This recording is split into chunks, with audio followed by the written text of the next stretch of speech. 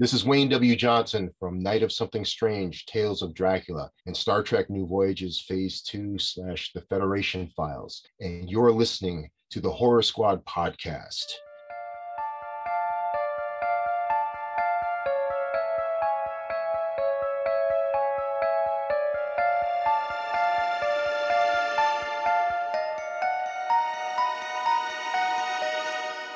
Hello, welcome back to the Horror Squad podcast, episode number 264. Tonight we're talking about Freddy vs. Jason from 2003, and we have a very special guest attached to this episode, correct? That is correct. We were full squad for the interview, the very rare occurrence where we had Wayne W. Johnson on. Now, who is Wayne W. Johnson? You will know him best from Night of Something Strange. He played the zombie jizz tampon eating many trades character in that movie. He was also in House Shark, She Kills. Steve watched a bunch of these. I think he talked about them on What Watched not too long ago. Also Tales of Dracula. He was also in Star Trek, which I did not know about. So yeah, he was in many stuff. We talked a lot. We talked, Night of Something Strange. We talked about his band. We talked about some of his other movies. So yeah, really good interview. Super nice guy. So stick around. End of the episode for the interview. Yep. Very cool guest. Very cool conversation. Very cool guy. I'm one of your co-hosts, Todd. You just heard Joe, and we have Steve. Anything happening the past week, gentlemen? I just want to say to the audience, so last episode we said that we were going to review Skinamarink as our main review, but after watching it, and this you can totally put the blame on me. No, it's just after watching it, whether you like it or not, there's just not much to talk about. So we will talk about it on What Watched, but to do a full review, I don't know. I just the best way I can explain it is if you go to an art museum and one picture is the mural at the Sistine Chapel and the other one's two dots and a square, and you want us to do a review on the two dots and the square. Now it might make you feel all this stuff, but it's just not really reviewable because there's nothing really to talk about other than metaphors.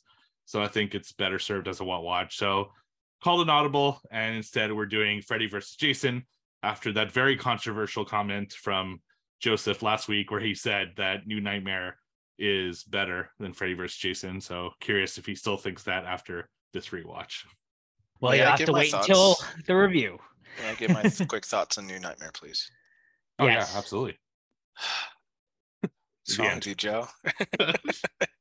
Great movie.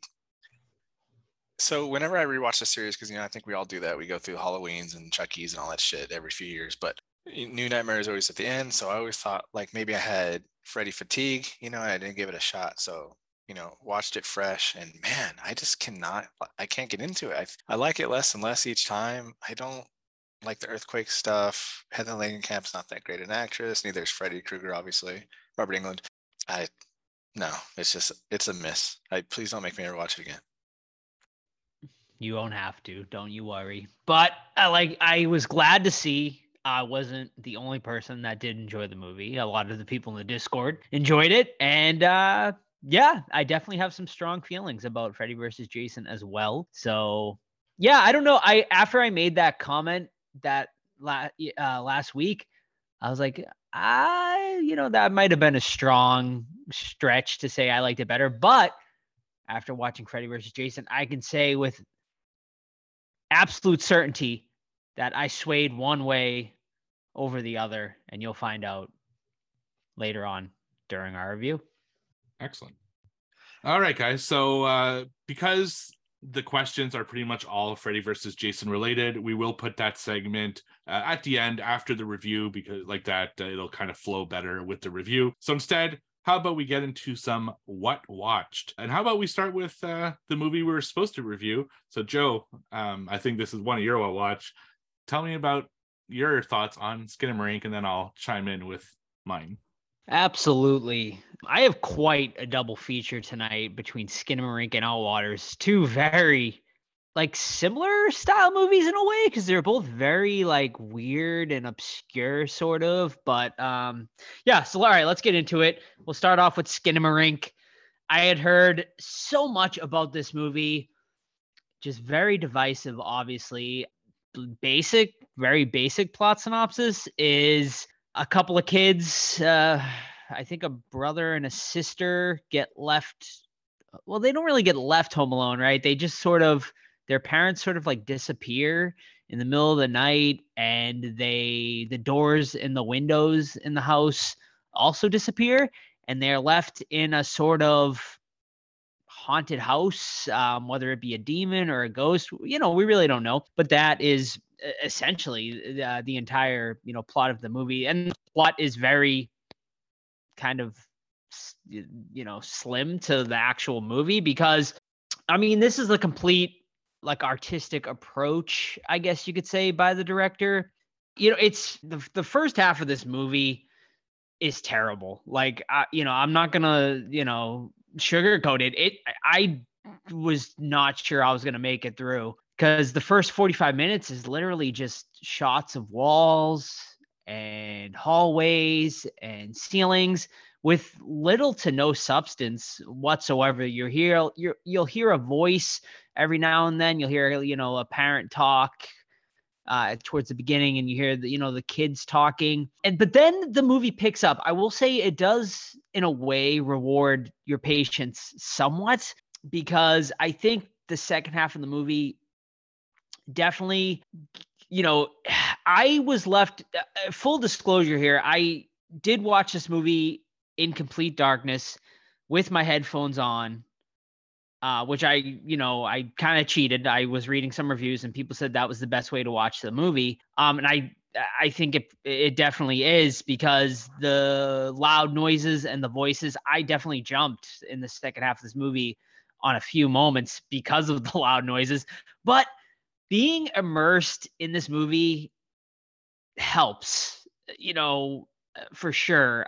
Because the creepy moments, I definitely felt it, but there's just so few, creepy moments in the movie that when it did work, it worked.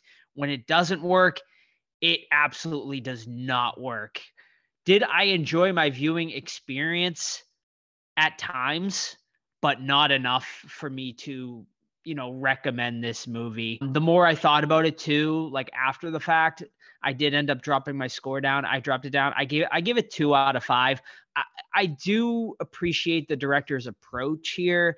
I think, he tried to do something different, right? He took a swing, whether he hit or missed, it's up to you. I think it's mostly a miss here. I just think it's too long. At an hour, 40 minutes, and almost an hour of it is just no substance, shots of walls and hallways and whatnot. And, so yeah, overall, I was left disappointed, I guess, but I don't know. It's a weird movie to kind of review. Right. Which is why I kind of texted you guys after it. I'm like, I don't think we can make this as our main review, right? Because there's just not much to talk about. So as far as my thoughts, first, I'm going to say, just put it out there, whether you think this is the best movie ever or the worst, it doesn't make any difference to me. Like, I'm happy if you love it and I'm fine if you don't. It's just one of those things. So this is just my personal opinion. So I watched it in the dark as well. I did not watch it with headphones because I was watching it with my wife, but she only made it like 5 minutes in and it fell asleep, so that wasn't much help. And I did a lot of soul searching after watching it, looking at the comments and everything, and I can confidently say that this is probably my least favorite movie I've ever watched, like, period. I would rather watch Tickle the Clown ever, period. Like, I've never seen a movie that's deep, bro. I personally didn't like as much as this one. I would rather rewatch Tickles the Clown. I'd rather rewatch Dash Cam. No. Trump versus Illuminati. I'd rather watch Trump versus Illuminati. God. So yeah, Wow. I did not enjoy this experience at all. It is too abstract for me. It reminds me of when I was in college and I did art, and I felt the same about modern art. I went to the museum one time and I'm looking at all these amazing like frescoes and I'm like, damn, this is great. And then I go to the modern art section. It's like a dot on a white friggin' piece of paper. And I'm like, this is $1 million piece. Like, fuck off. Why? I just don't get it. It's just, that's the way I am. I don't know. I felt nothing with this movie except boredom. And I watched the whole thing through, and I get what people might feel with it, like it reminds them of when they were scared as kids in the dark and everything like that. But the whole movie, I was just like, it's just voices and the occasional little like kind of face, and there's these eyes at one point, but I knew exactly what those eyes were from because I'd seen that item before in the movie, so it didn't scare me whatsoever. And it just didn't do it for me. Now, had this been a 10-minute short, I think maybe I would have gotten into it, because then it wouldn't be 50 minutes of nothing, of just shots of like the ceiling for nothing, and I would have been maybe more receptive to something like that. But as it stands, it's for an hour 40, forget it. I did not enjoy myself whatsoever. Now, if you want to experience what I think this movie is supposed to be, there's a game called Among the Sleep, where you play a child who goes to bed at night, and then you start like regular items in your room start coming to life, and it's like a child's imagination. It's amazing. It's not the greatest game, but it's a really cool experience. I think that's what I was supposed to feel with this, but went right over my head. No fear, no, just boredom. So didn't like it. Oh, I'm gonna piggyback real quick. I got 14 minutes into the film before I turned it off. Not because I was hating it, just because we had to record. So I'm interested, but I told Steve, at 7 minutes, I was already looking at my phone. So it's like, but to piggyback off what Steve said, like, this is something that I would have made on a Hi8 video camera by myself when I was 14 or whatever, because I didn't have any friends that would want to make movies with me. So that's like the vibe I'm getting. I'll try to finish it, but yeah, bummer. Yeah, I mean, it's not something. It's not something I despised sitting through or anything like that. It's just I don't think I could sit through it again. And like I said in my Letterboxd review, like, this movie shouldn't require so many like prerequisites to like sit through it. Like, you should not have to be in the dark with headphones on. Like, you should just be able to turn on a movie and enjoy it for what it is. And that is a problem. I am like sort of like, I'm in a weird spot where I'm a little more in the middle, because I do respect the director, like, for doing something. I've never seen anything like it. It's unique, so I will give it that. But I think it just needed some refinement for sure, like a lot of refinement actually. You got any watch, Todd? I know you've been moving and stuff, so. Yeah, I do have quite a bit of backlog since I was by myself for 3 weeks or whatever. Did I mention Parasite to you guys at all? No, I know it's not a horror movie. It's definitely got like the thriller vibe to it, but Best Picture from a few years ago, and I finally got around to watching it, so I won't give it a lot since it's not a horror movie. But I really like that film. It's really cool, and the concept of someone living in your basement without you knowing is like terrifying. So that was a cool one. But to go on to another horror movie, doing the my movie world tour on Letterboxd, because you got that. If you don't know, it's a feature where you have the whole planet, and every time you watch a film, it turns that country green. So you'll have green and gray being what you didn't watch. So you got to fill it all in, baby. But Steve and I have been battling, and then Steve gave me a little tip that ABC's of Death Part 2 gives you like 14 countries or something stupid like that. So I watched that, and I knocked out Cuba among some other films. And there's some really effective shorts in that movie, but there are some that are like fucking terrible, man. Like, how the hell this got on there, I have no idea. But one that stands out to me that I think that was really like clever was a claymation piece where it's like a lot of bugs and a lot of gore and a lot of torture and stuff. And I love claymation. To begin with, I think it's like a great art form. So that alone, in ABC's Death Part 2, is really cool. But overall, it's just it's forgettable. So my first one tonight is a movie that actually just released on the day we're recording, and so is out by the time this episode comes out, and you can watch it on VOD, and that is called They Wait in the Dark. So we got a screener for this, and the story is about a woman and a little boy. They seem to be like kind of in poverty. They're on the run. They're kind of renting hotels, and you find out that she is running away from her partner. So the boy's kind of other adopted mother. It's a lesbian couple. They adopted this. They're a white couple. They adopted a black child, and they're on the run from the other woman in that relationship. And you don't really know why. And it kind of takes the perspective of both the woman and the boy, with a friend that's trying to help them out, and then the other woman who's trying to get the boy back and chasing these two people. And so they eventually go back to their childhood, or her childhood house. It's all like fucked up and shit, but she doesn't have any other choices. And all of a sudden, this kind of ghost demon thing starts attacking her in the house, and the movie is kind of trying to figure out why this thing is attacking her. And as it stands, the only person who can see that demon is the little boy. So that's kind of the gist of it. Now, it does go into a really interesting place, but I just don't want to say it. It's a brand new movie. And I gotta say, if you watched Slapface, which I think was last year or the year before, it has a lot of those vibes in the sense that these kids are seeing kind of this demonic ghost figure, and it's almost like taking care of them in a way. And the movie's kind of exploring as to why it's doing that. And it actually goes to a really interesting place. Like, I think the ending or the last like 10, 15 minutes are really good and made this movie worth at least checking out. Now, I wouldn't go out of my way to watch it. In fact, I think if you're going to watch a movie like this, Slapface was actually really good, and you should check that one out instead. But there are definitely some merit to this story as well. It's a pretty simple story. There aren't a lot of characters. It's kind of low budget, but still filmed really well. Good performances. So yeah, I dug this one. I just don't think it's like a great film. I think it's just one of those that if you happen to see it on streaming, you should check it out. So that's They Wait in the Dark. Very cool. All right, my last one tonight. Shout out to our friend of the show, Alex, Bro Car fan, who helped us out a lot at our Omri Cats event. He reached out and offered a couple free tickets to attend an advanced screening sponsored by Screambox TV to check out a new indie horror movie called The Outwaters. So I attended the screening over at Cinema Salem, a sold out crowd, by the way.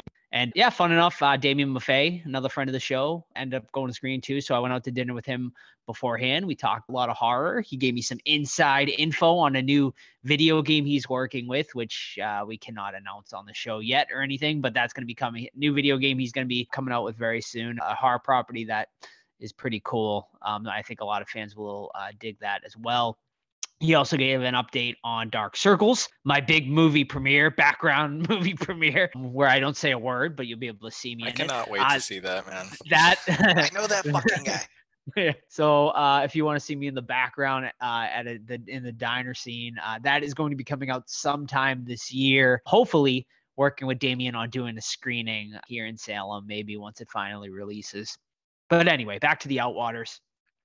So yeah, The Outwaters is about it's shot found footage style, kind of reminiscent, of it kind of wants to take you back to the times of like Blair Witch. It kind of opens with these people have gone missing, and they actually shout out Screenbox TV. They also sent us promo box with like a missing flyer with like the missing crowd and stuff like that and whatnot. So thank you for sending the promo box as well. But yeah, so it's about four friends who are in a band that end up heading out to the desert to shoot a music video. And from there, they start experiencing kind of like strange phenomenon. They hear these loud lightning sort of crashes at night, and they put their at one point they put their microphone in the ground and they hear it screaming, like the ground is screaming. So they they're experiencing all this weird stuff. And then from there, shit really pops off, and this movie goes absolutely bananas in the last half hour of the movie. But I fucking hated this movie. I hated it worse than Skinamarink. It's almost like what Steve felt about Skinamarink is like me with this movie. Man, it's like the first 50 minutes is fucking complete incoherent shot after shot of just like nothingness. It's like the guy like turns on his camera for a second, like puts like it's like a footage of like him and his friends kind of talking or doing something stupid, shuts off, next clip, like, and this just happens for the first like 45, 50 minutes of the movie. And there's just like no semblance of a plot at all there. I honestly would have rather have watched like dark shots of the fucking ceilings like in Skinamarink than this. It was just really tough to get through. I actually audibly sighed in the theater, and Sam like kind of had to hit me to be like, hey, like, that was loud. Like, but yeah, I will say the movie gets better, I guess, once they get to the desert. But it's just, once again, like, it's just not like nonsensical, but it's like, it takes you down this weird fucking nightmarish, like, it's kind of like being stuck in a nightmare you can't get out of, which sounds terrifying. And there are some like legitimately like really great scenes, but it just goes nowhere, and it's just fun. It was just frustrating to sit through. Cause like, it's like shots of like, blood, like blood on the ground. It's like really tough to follow too, because shot found footage, like a lot of the scenes are in complete pitch black, and then they'll shine like a flashlight and like you just see like a little beam of light with some blood and some body parts. It was tough. It was tough to get through. I really disliked it. It just did not connect with me. I think other people might like it because it does go fucking full bore bananas. Like the last like 30, 40 minutes is fucking insane. And I think if you can like So did you like it or not? Damn. Well, like, this is no, great. no, there's nothing. I hated it, but I will say like the last 30 minutes is an experience. And if you can it's just once again like Skinamarink, like you have to sit through like an hour of absolute just like bullshit to get to the good stuff. But is the good stuff worth the ride? No. So I'll leave it at that. Yeah. So I also watched it because we got a screener for it as well. That's why I got to watch it. And I agree with Joe, so I liked it more than Skinamarink because in this, even though they were showing kind of bullshit, at least there's something going on, that I could look at and connect with. It almost felt like in that first hour that they were just trying to kind of release their mixtape because it was constant like people singing their original songs like in the background or at a party or on their own. It was weird. It was almost like they're just trying to get this music out and then they actually get to the movie in the second half. I was intrigued as to what was going on at first with the super loud thunder, and then you saw the lightning and you didn't know what was going on. The problem is, we talk about shaky cam in found footage films and films that are kind of this style. And geez, this is like so shaky. You can't see anything. It's like the person is purposely just taking the camera and shaking it throughout the entire kind of last 30 minutes. It's either dragging on the floor or it's like, floating in the air or whatever the case may be. Now you do see some interesting shots in here. You see tentacles, you see all this kind of weird shit. It'd be cool if I actually got to see what was going on, but you never really do. It's just so nothing, and it didn't do much for me either. I can't say I liked it, but at least there was something for me to watch, so it wasn't as boring, but still not a great week for for movies like that. So yeah. And also I don't know, like it. I kind of want Todd to watch it because like I don't know if like how he would feel about it, but I mean there's some interesting stuff in here, and I will give the director credit on that. But once again, it's just too obscure. It's very it's weird because like this and Skinamarink are similar but so far apart, like at the same time. But they're very similar styles, I suppose. So I mean honestly, I'd be interested to see what both of these directors of Skinamarink and Waters do next. I think there's definitely potential there. Steve disagrees. I can tell. I'm like, hell no. All right, I got my last one. So I just, recently moved back, and this is part of the story because my friends, shout out to TJ and Brent, my horror movie friends, about once a month or every so often do horror movie night, right? So we each bring one film and we watch it, usually a blind film. I had bought this film called Hard Gore from 1975 from a little known label called Massacre Video. Knew nothing about the film, just like, oh, this looks interesting, grabbed it. So I go to their house. Mind you, I haven't seen these guys in about a year, and we watch my movie first. Turns out Hard Gore is a hardcore pornography film.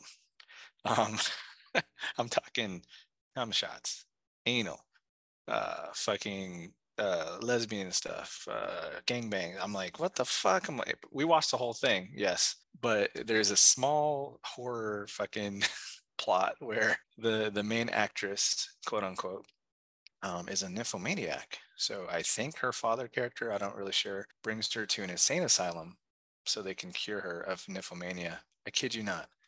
The very first fucking scene, the nurse is like, okay, let's show you a room. She locks the door and they get down. There's actually like some really cool horror stuff in here. A wiener gets chopped off. There's some kind of like devil worshipping cult, I guess. One of the actors looks just like Tom Savini, and we could not stop laughing about it because he's one of the main dudes that bangs. And each time this one devil guy ejaculates, he goes, Nirvana. And it's just funny. So Hard Gore, 1975, it's porn. So if you're into that, there you go. I'm sure it's on Pornhub somewhere. Apparently, it's going to be the year of getting dicks cut off because I've seen a few movies another dick year. Yeah, for sure. All right, so my last movie is a movie that Joe talked about last week, and one that I'd been very interested to see. It's a 2023 film that I found over on VOD, and that is Candyland. So this story is about, it's like kind of a group of prostitutes, three or four female prostitutes and one male prostitute, and they work at a truck stop / motel, and that's kind of just their gig, is they have sex with the truckers who stop at this truck stop in the Bible Belt.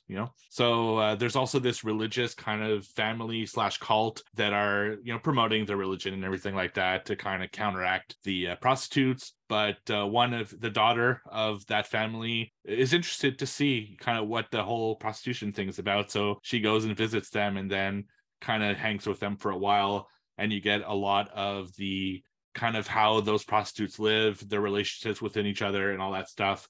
And then some horror starts happening as the prostitutes start getting killed and they're trying to figure out who did it. And the movie explores who did do it and why. Which I don't want to spoil because it's still a very new film. I really, really like this movie. This is definitely, well, right now it's easily my number one. I haven't watched that much in 2023. But like Joe said last week, I wouldn't be shocked if this made my top 10 by the end of the year. It's a very well-made film. I really dug the characters in this. The character building is really great. Like, you really feel for all of those prostitute characters. Their relationships with each other were all interesting. All of them kind of get their own thing that they're struggling with and dealing with, and you really feel for them. And you could tell it's like not a great life because they're essentially getting like abused every day by these, truck drivers and stuff like that. But how they really take care of each other is really sweet. There's also a woman who she's kind of like their pimp, but takes care of them more than a pimp would. She's actually like looking out for those people and stuff like that. And they live at that motel, and it's good, man. And then it gets into kind of the horror section of it, and it becomes kind of a religious slasher horror. And I really dug that as well. Like, the best way I could describe this is if Saint Maud worked as a prostitute. It's got kind of that vibe to it. And I think if you can find this one, I would highly recommend it. It's like, I don't think it'll be in my top 5, but I do see it maybe being in my top 10 because it's a good one, and I'm glad I watched it. So that's Candyland over on VOD. All right. So before we get into trivia, let's hear from our sponsor, Deadly Grounds Coffee. Everyone thinks because you're a zombie, you don't know good coffee. Well, they're wrong. There's only one brew that gets my seal of approval. Deadly Grounds Coffee is my guilty pleasure. The aroma is so intoxicating. It brings all of my neighbors out of the woodwork. Deadly Grounds Coffee. Coffee to die for and zombie approved. It's good to get a little deadly. Use the front door! Oh, they're so disgusting. Trivia. The points are as follows. Mr. Joe, commanding lead, 7 points. Steve, commanding second place at 6. Myself, in a distant third at 5. So we got 5, 6, 7. Let's freaking go. This is game number 4. Woo! Let's do it. All right, I'll start us off tonight. So, in honor of Freddy versus Jason, our first question is a Freddy versus Jason question. In all of the Nightmare on Elm Street movies and Friday the 13th movies, remakes included, what is the total body count between both franchises from Freddy and Jason, not including Mrs. Voorhees? So the total between the two? Yes. Interesting. I'll give you I'll do closest. All right. But if you get it right on the nose, you get 17 points. If you get it right on the nose, the other person gets a deduction of 1 point. No, I was kidding. I want Steve to answer so I can fuck him over. Yeah. I'm going to go 75. Oh, no, it's way more than that. I'm going 130. 130. Well, you would both be wrong, but Todd is definitely closest because the correct answer is 205 kills. Jesus, really? Jason Voorhees with 157 kills Just to my his boy. name, and Freddy with 48 When does he Kills. kill that many people? Freddy's a bitch. in the entire franchise. Yeah, like is there a movie where he kills more There's than There's so 12 movies. on average he kills 12.4 people a movie. really? Yes. Damn. Nice. I mean, he has 12 movies. So Yeah, that's true. yeah. And Freddy has 8. So Yeah, he doesn't kill it. or as many, 9. right? Yeah, Freddy doesn't Freddy usually always goes up doesn't kill after as many. like a group of 4 or 5 people. Mhm. Okay, I will go. What is the name of the news station in Freddy versus Jason? KRGR. Correct. Very nice. Very nice. It was also a New Nightmare as well. It was also a station. We Oh. talked about that on last week's episode. Yeah. All right. So I forgot to do trivia. So thank you, Kayla, saving my ass this week. I went to your gigantic list, man. That list is so huge. It's big, dude. Yeah. So I really, really appreciate it. So we're going to start with a guess the subtitle.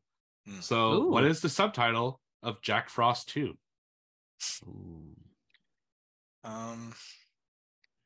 He's nipping at your nose.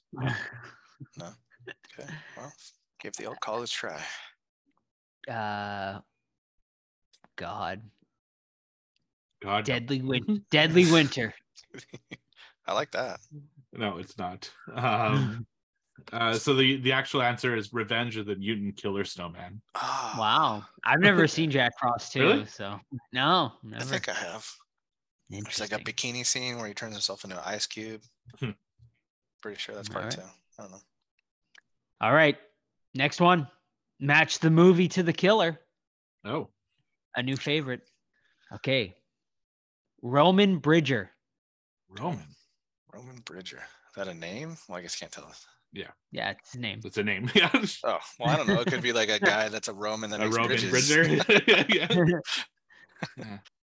We're doing Living Match Bridge. the Movie? Match the movie. Okay. Would you say Night Living Bridge? Yeah. Roman Bridge. That doesn't it like somewhat a little bit sounds familiar, but I can't place that at all. Clue. You guys both give up? I thought, yeah. Isn't there 4 Mass- clues? No. Oh, I It's thought just we're okay. Roman Bridger. I thought we were going Yes. more clues. Roman here. Bridger is the killer. Oh, I will give you a hint. It's a massive horror franchise. oh, massive horror franchise. Roman. Oh, is it Scream 3? You are correct. Yes. Oh fuck, really? Damn. Mhm. Yeah, that's the director. Yep. Of Scream. Yeah, that's right. Or Stab 3, whatever. Sydney's brother. Yeah. Mom's a hoe. Hope so. Mm. All right. M. Night Shyamalan's new movie is called Knock at the Cabin. What's the book it's based off title? Oh, you said it in a couple episodes ago. What was it? Ooh. And I remember it was a better title. Yeah, much better. title. It's weird. What's I don't behind the know. cabin door? Incorrect. I got nothing. I don't remember. Nothing? Oh. I did just read about this the other day too, but I can't even remember. The title, and I think is a very good book. Hopefully the movie does it justice. Although the author just said he hated the ending from the movie, so we'll see. Yeah, I heard they completely changed the ending. I did read Yeah. that. It is called The Cabin at the End of the World. Yeah, Oh. it's a good name. Interestingly, Very good Todd, he's actually the author's going to be at a screening here in Boston coming Oh, up like cool. this week. You gonna do it? Probably not. I think it's on a work night, so I'm not even going to make it out, unfortunately. But All right. Tagline: oh, Death doesn't take no for an answer. Death Becomes Her. Wrong. Damn.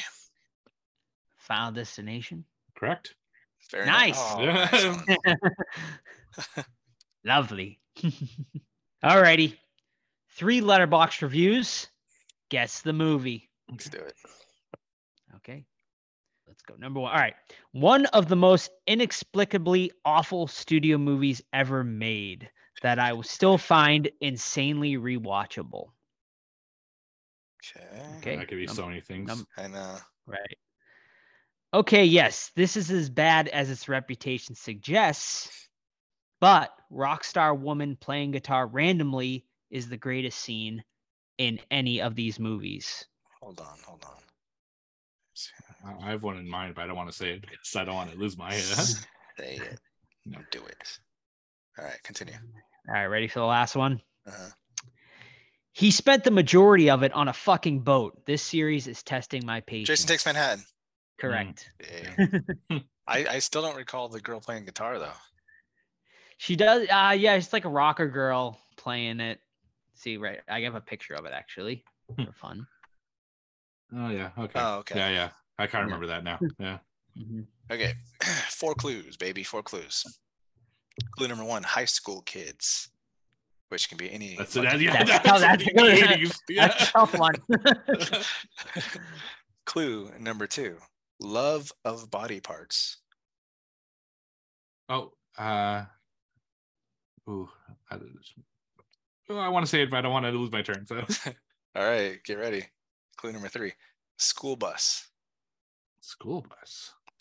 Ooh, that High one school throws me off. kids, body parts, or love of body parts. School bus.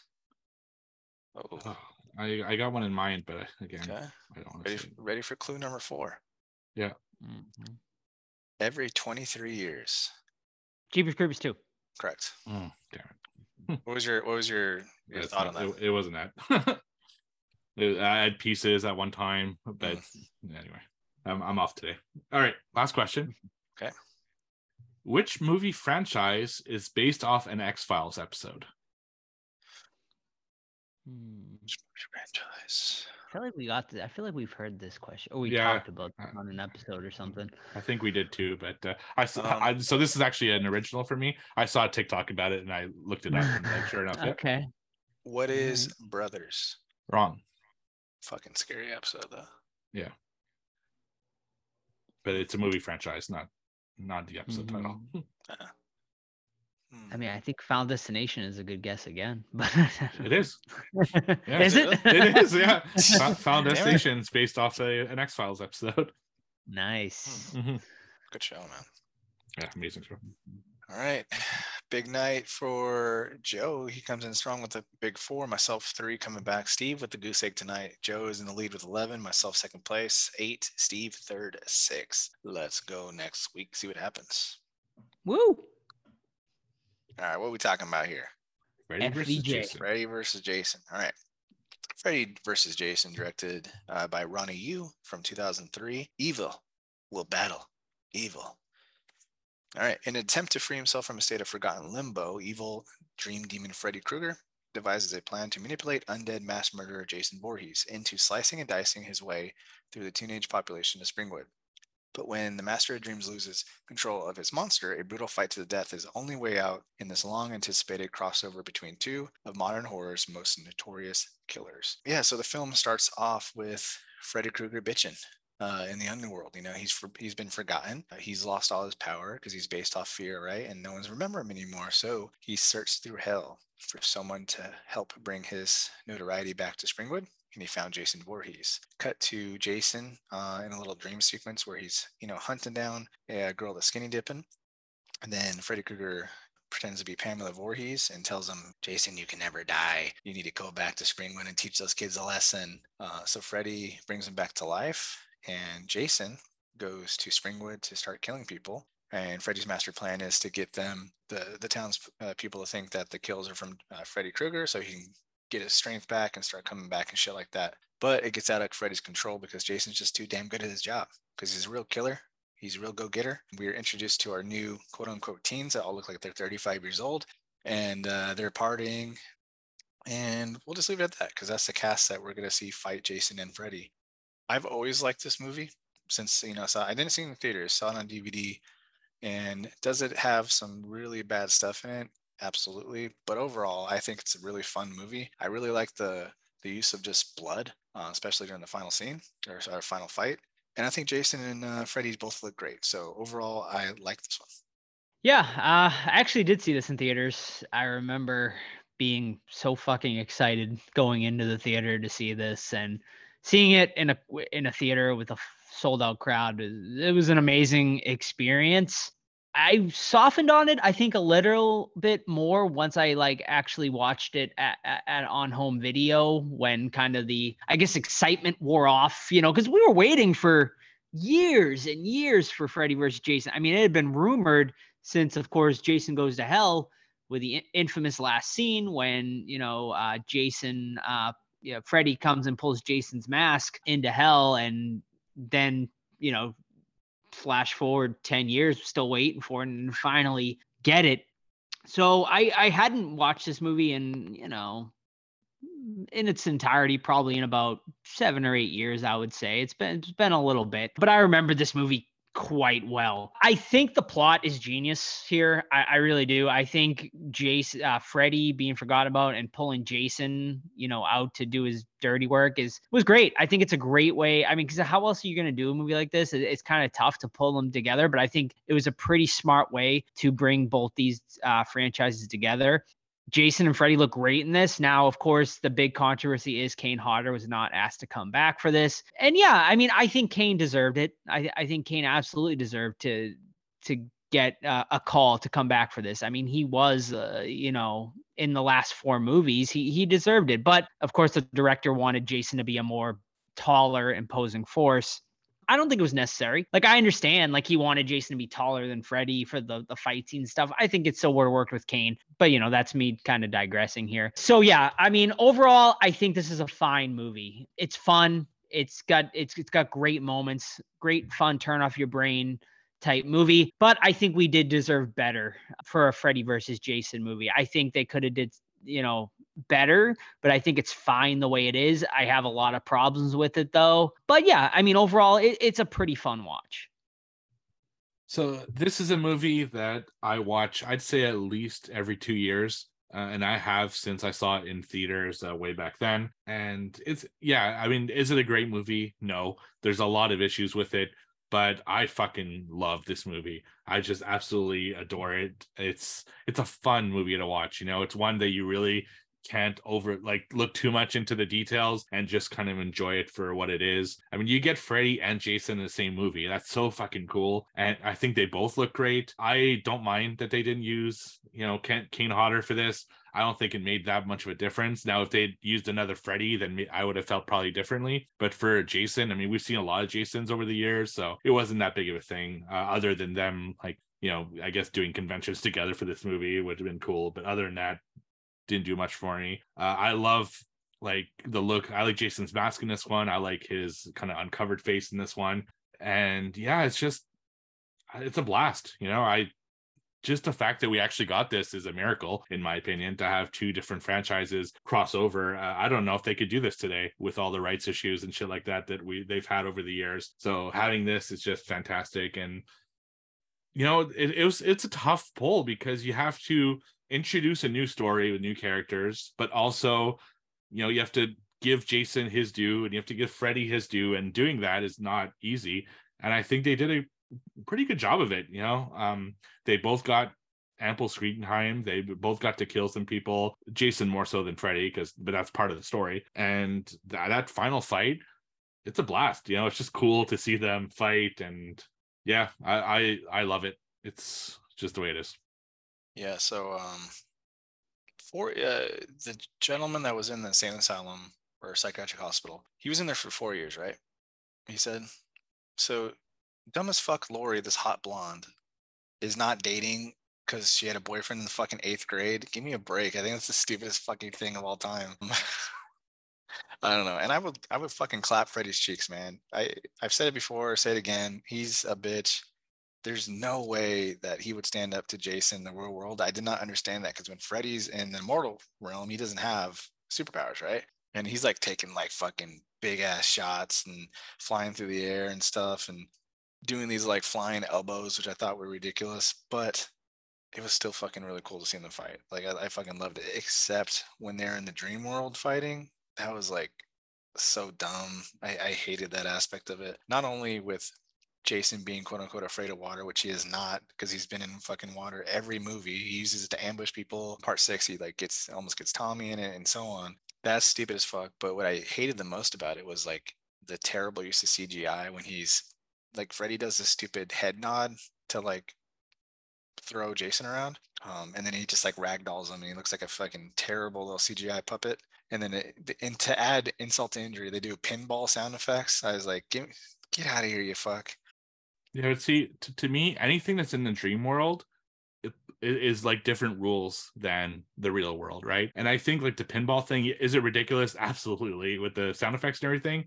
But that's what Freddy was for especially the last like 3-4 movies that he was in, right? And I think it's just paying homage to that. And the water thing, in the real world, he didn't seem to be afraid of water because you see him at near the end on the pier and everything. Only in the dream world did he seem to be really afraid of water. So I wonder if it's different because it's a dream world, that it's kind of bringing back Like old subconscious childhood kind of thing. Right. And that's the same thing. Like a few times in the movie, I found myself like, okay, this is a little ridiculous. Like I didn't like Pamela Voorhees because, you know, obviously it's not the same actress that played her.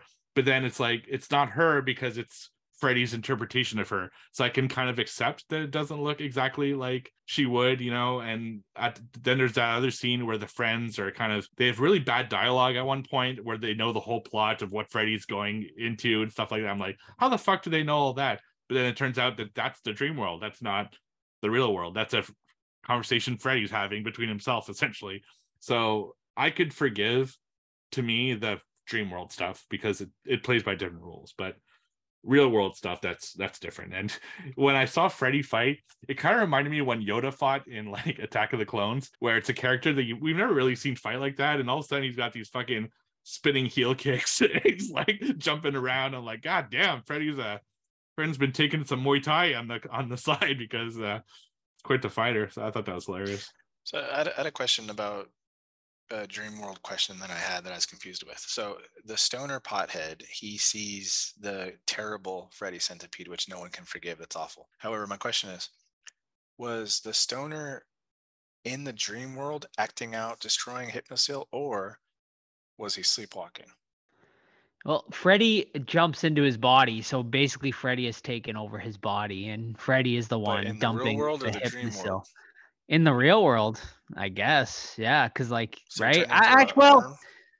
Maybe like, so maybe when he takes over his body, he's still in his subconscious is sleeping, right? So Freddy's able to control his body in the real world, kind of like in Nightmare on Elm Street 3, where what's his face is sleeping, but in the real world he's sleepwalking, and Freddy ends up, throwing him off the balcony there. The dummy or whatever it's called with the Yeah, where puppet he's got him strings. the The puppet. marionette, Right, that's yeah. awesome. So essentially, sense. he's kind of doing the same thing here, where he's controlling him to dump the Hypnosil in the real world. I really did not like that hospital scene like at all either. Like when they go there, I just felt like it was more filler than anything interesting. I will say there was cool imagery though, with like all of the patients that were in comas from too much Hypnosil when they kind of got up and all pointed.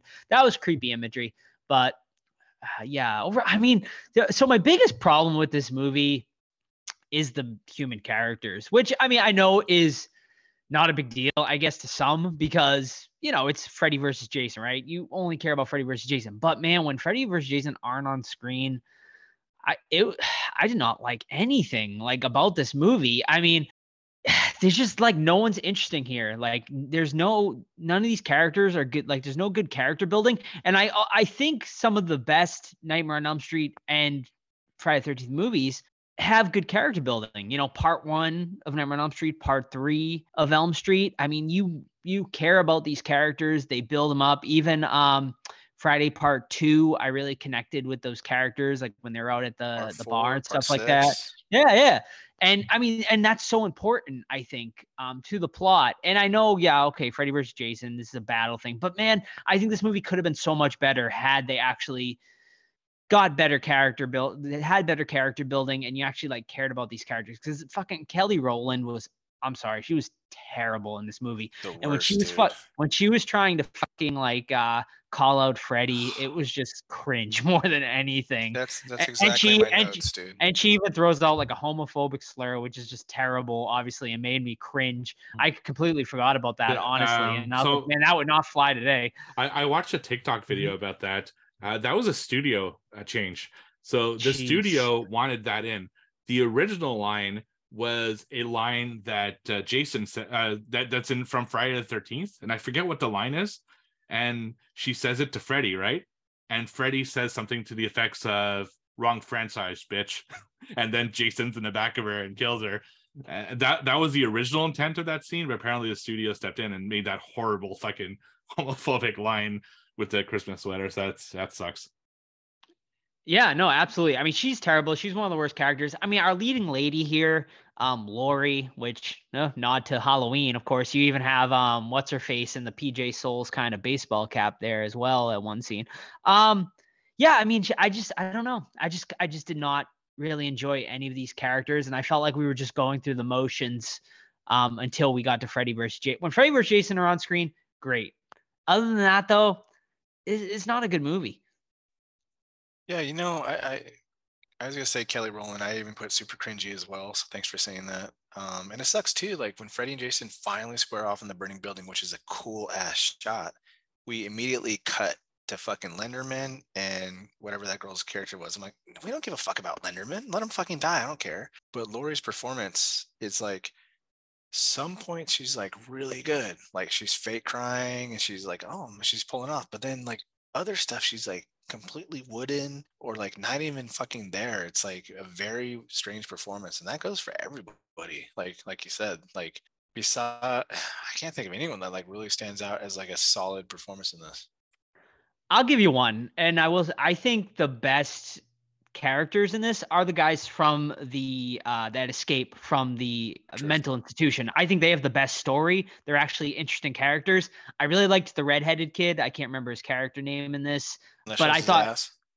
Yeah. Whether he gets drugged out to help escape. I think they have the most interesting and best story of this movie. I think maybe the better movie is maybe they were all kind of in the mental institution and then escape or something like that. I think that's a more interesting story, like kids stuck in Weston Hills, almost an homage to Part 3 in a lot of ways. I think that it maybe is better here. But just like all these kids just kind of meandering around. I mean, the rave scene's kind of cool, but even that, it only gets good when Jason shows up and just starts slaughtering everyone.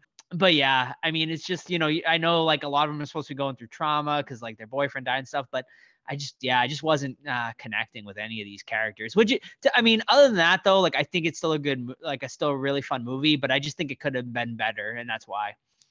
Yeah, one plot point that I really love about this story is that, of course, Freddy brings in Jason to make people remember him, but then Jason starts like stealing his kills and he gets pissed off about it. I really love that's what ultimately leads them to fight each other, is that he's like mad that he's getting his kills stolen by Jason. I thought that was a really cool plot point. I love that scene where he's about to kill someone in the dream world in the boiler room and he can't because Jason did it first. I thought that was really hilarious and awesome. And I really like, and we kind of went right to the middle of the movie. I like the intro to this movie, how it kind of really quickly explains who Freddy and Jason are, just in case, I guess, this is your first watch. I mean, it had been a long time since those franchises had kind of ended, right? At least the mainline franchise. So I really like that they show kind of Freddy before he got burned, and a classic like Friday the 13th scene. A woman takes off her clothes, goes swimming, and then Jason goes after her. So I thought that was a really great way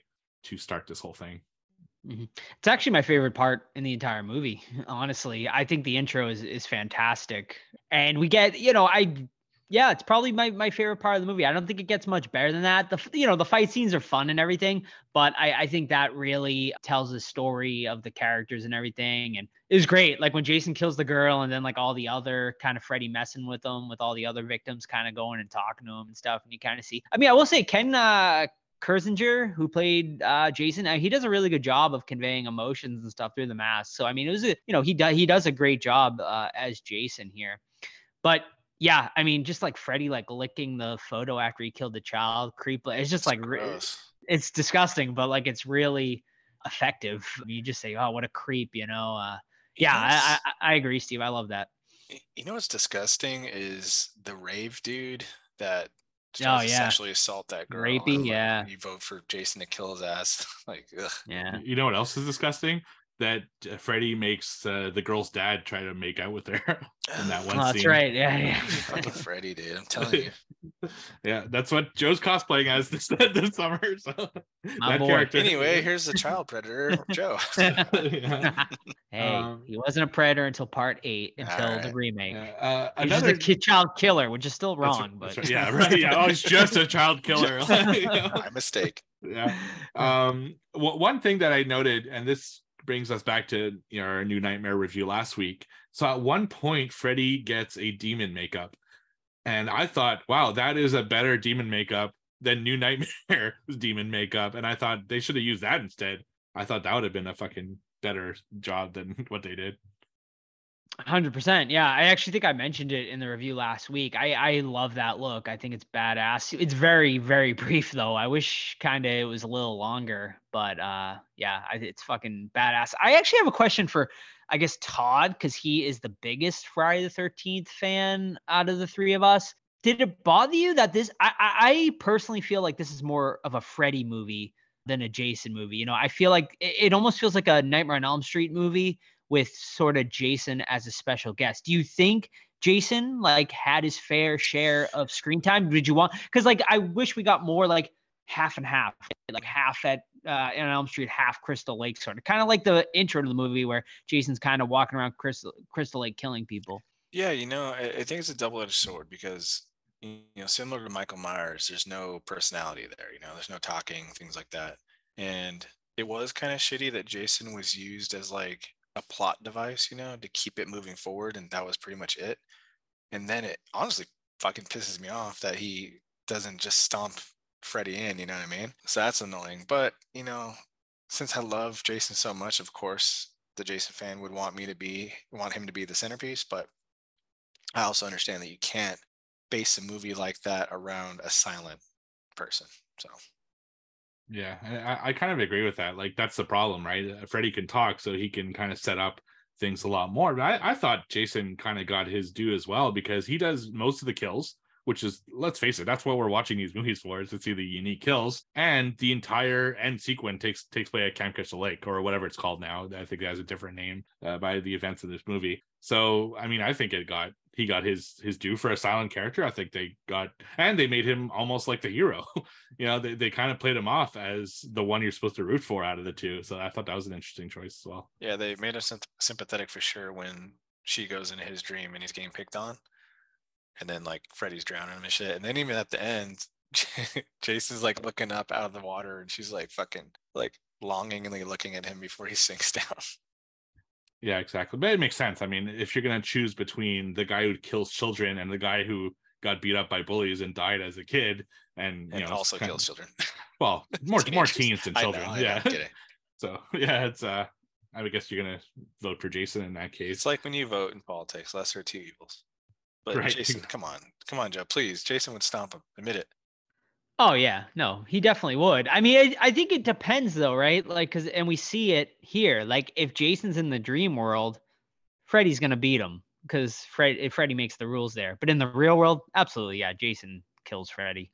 Right, which kind of brings us to the final fight, right? So, what did you guys think of the final fight? Now, the final fight to me is two things. The first part of the fight is like this ridiculous kind of over the top, using fucking like air pressure bombs and all those like big moves, the rebar and all that. Yeah, but the second part of the fight is them kind of using their own weapons against each other, and I thought that was really cool. So, what did you guys think of those? Yeah, I mean, I agree with Todd a little bit. Like, I didn't love the original fight in the boiler room, like in the dream sequences where he's kind of fucking pinballing him around. It was okay, but it wasn't really a fair fight. But yeah, I mean, the fire sequence is fucking amazing. Like, absolutely love that. It's just such a badass look.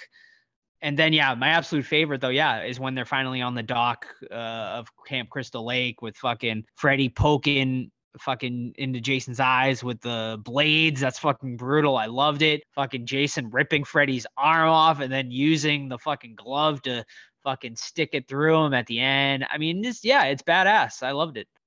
Yeah, 100%. It's fucking great. And I love when they come into the cabin too, and it's like that guitar riff, like fucking let's go. And when Jason is like crawling away in the dock, like, and he's just fucking hacking at him and just the blood splatting up. There's not a lot of gore in that scene besides the arm getting ripped off, and of course he punches through him, but there's a lot of like just fucking blood flowing, and I love the practical look on that. It was cool. Yeah, you know what I didn't like about that fight though is when Jason's on the ground and Freddy looks up at him and he says, "Pamela," and he's like, "Pamela, that's my mother's name too."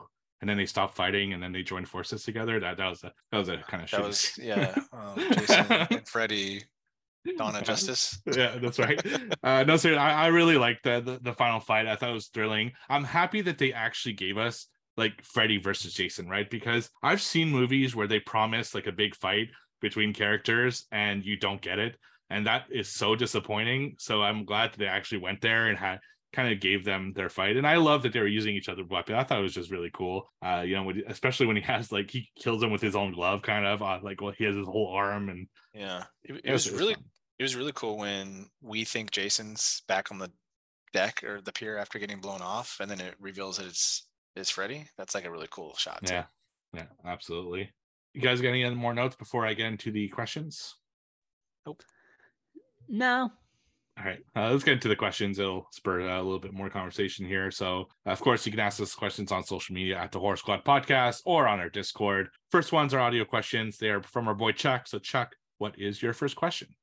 Hey, Horror Squad. Chuck here with a few questions. First question, if it was real, would you take Hypnosil? No reason to, unless you're chased by a dream demon. Yeah. No, I enjoy my dreams, so yeah, I'm taking them. I have a ball of Hypnosil though in my collection. I enjoy when I'm in your dreams, Joe. You are. You've been in them. Nice. Steve's been in them. Good times. Everyone. I also have that bottle of Hypnosil. I think I got in one of the boxes. Bandbox. Yeah, Bandbox or I think something. it was. Yeah. I'm kind of on the other side because all these kids have been dying for years, right? Because of Freddy killing them. And they actually found a solution that can save all the kids from getting killed by Freddy. And they decide that they don't want to take it anymore. And what happens? A bunch of fucking kids get killed again. So is Hypnosil really that bad of a thing? It's kind of preventing all these deaths. Like, I don't want to bring real world shit into this, but it's kind of a debate we're having now where it's like, do we have freedom and have a ton of people die, or do we have kind of control at the being everyone safe, right? It's a great point, man. And even the blonde character says that, like, oh fuck, like I brought Freddy back to the town's kids, and he acknowledges that he fucked up. Yeah. All right. So Chuck, what is your second question? Fuck, marry, kill Kelly Rowland, Monica Keena, or Catherine Isabel? Ooh, killing Kelly Rowland right off the bat, banging Catherine Isabel, and marrying Monica Keena for sure. Yeah, if I'm basing it off their characters in the movie, I'm absolutely killing Kelly Rowland character. And then, yeah, I think I would agree with Todd. Yeah, fucking Catherine Isabel's character, and then marrying Monica Keena's character. Yeah, if we're going by the movie, I think that would be my order as well. In real life, I like Kelly Rowland in real life, so she'd maybe be my Mary in real life, but in the movie, I wasn't a big fan of that character. I like Catherine Isabel's like smoking though. Oh man, in this movie. So yes, shout out to her. What's her boyfriend say? Don't make me tell you again, babe. Oh, fuck, what an asshole! I love his kill Fuck though. him. Yeah, what best kill in the movie probably. I agree. Yeah, for sure. And Chuck, what is your final question? With Kane Hodder being replaced by Ken Kersinger to play Jason, and Robert Englund coming back as Freddy, well, let's say in the future they do Freddy vs. Jason Part 2, and Robert Englund's not available, who's your pick to take the mantle? Thanks, guys. Look forward to the episode. Have a good one. I mean, it's so tough to replace Robert Englund.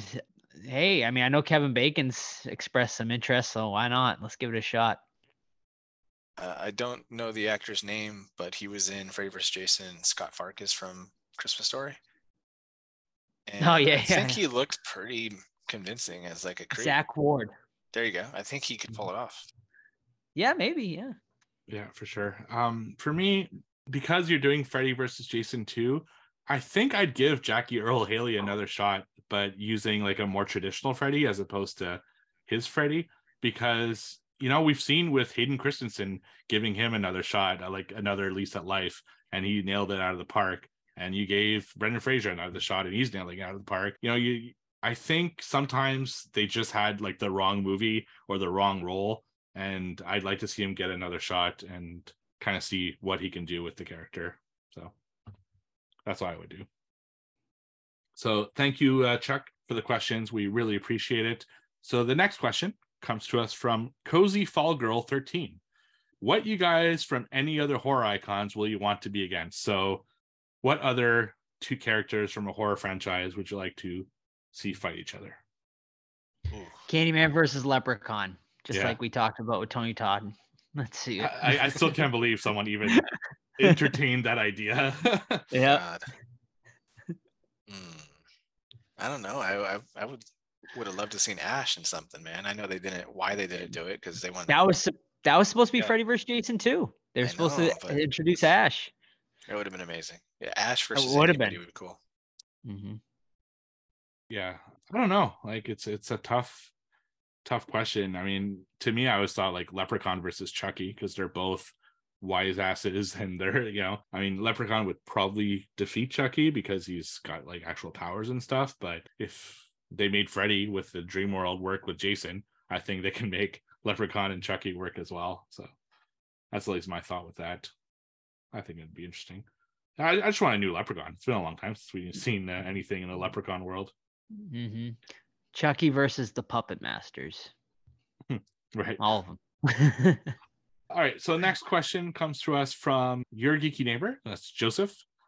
I know the film's ending is left open for discussion, but who's the winner or not? I believe Freddy won. It's just too bad the studios couldn't decide whether or not they really wanted to include Ash in the movie or not.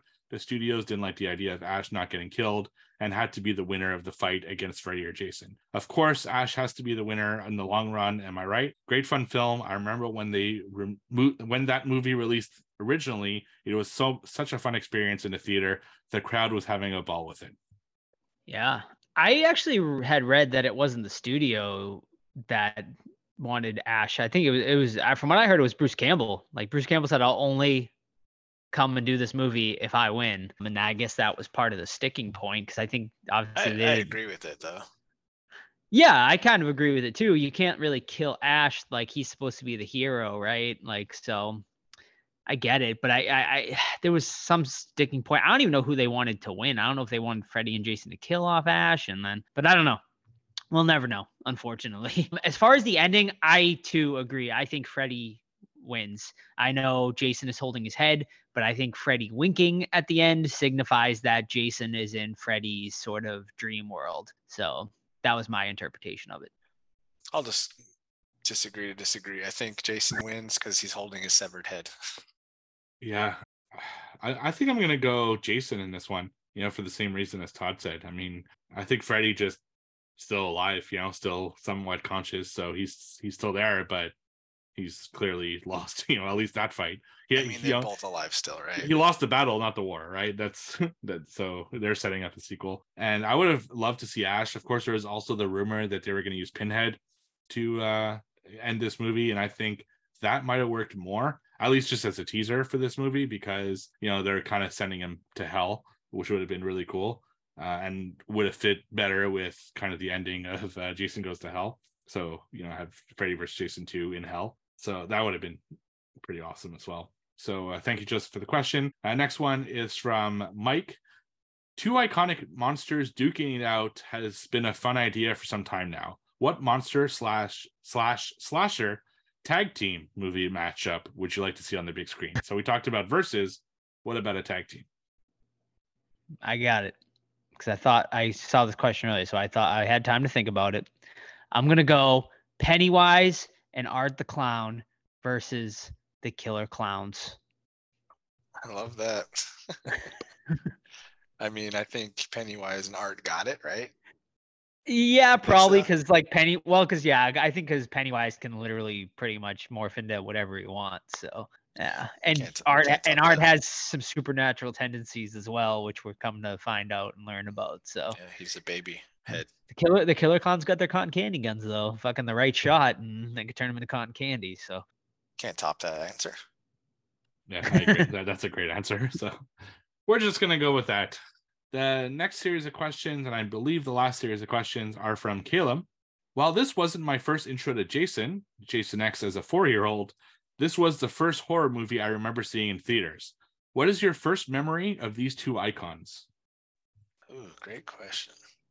Very good That last question. one was great too, man. We can talk about that all night.